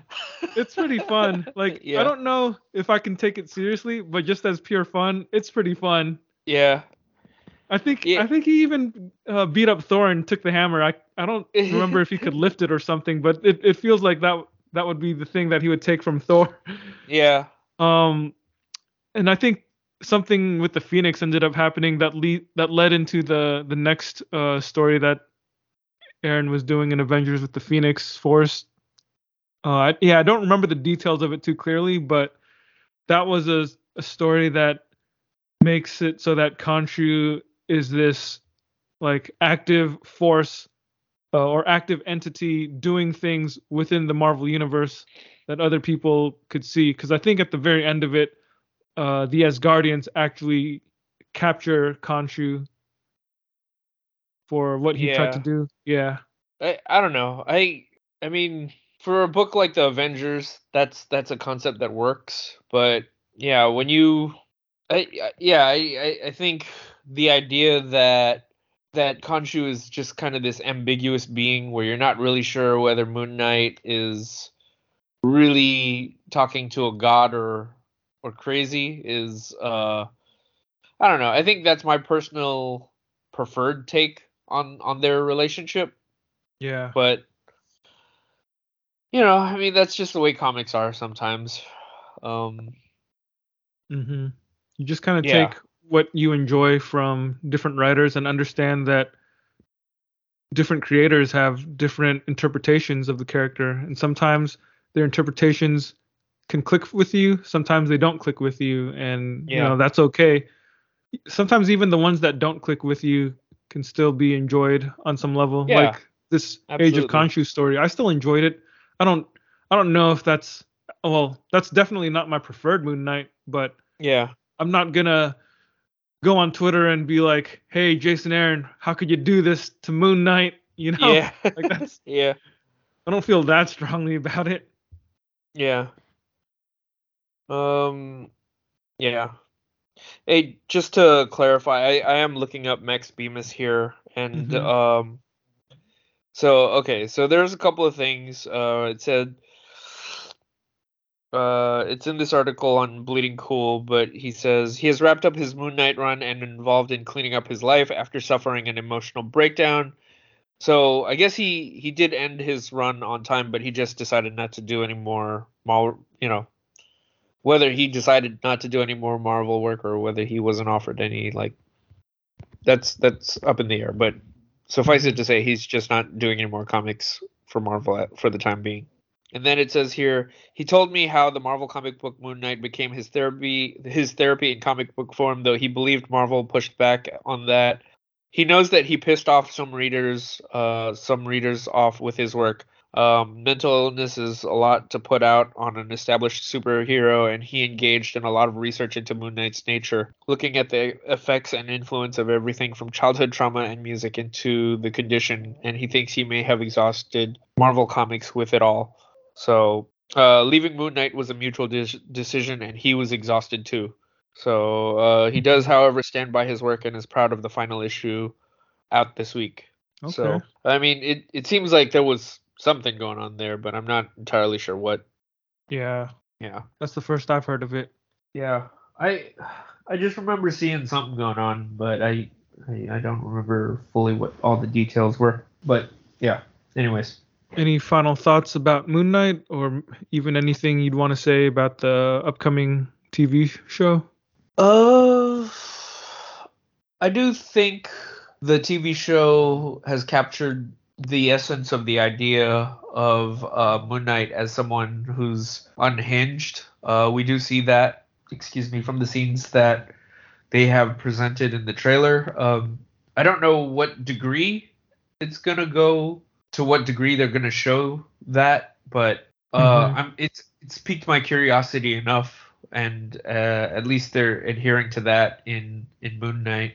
Just from what I've seen from the trailer, I can honestly say I can't really tell too much about what's going on, except that Mark Spector just looks kind of, just rough around the edges, So, so that's the main thing I got from it. How about you?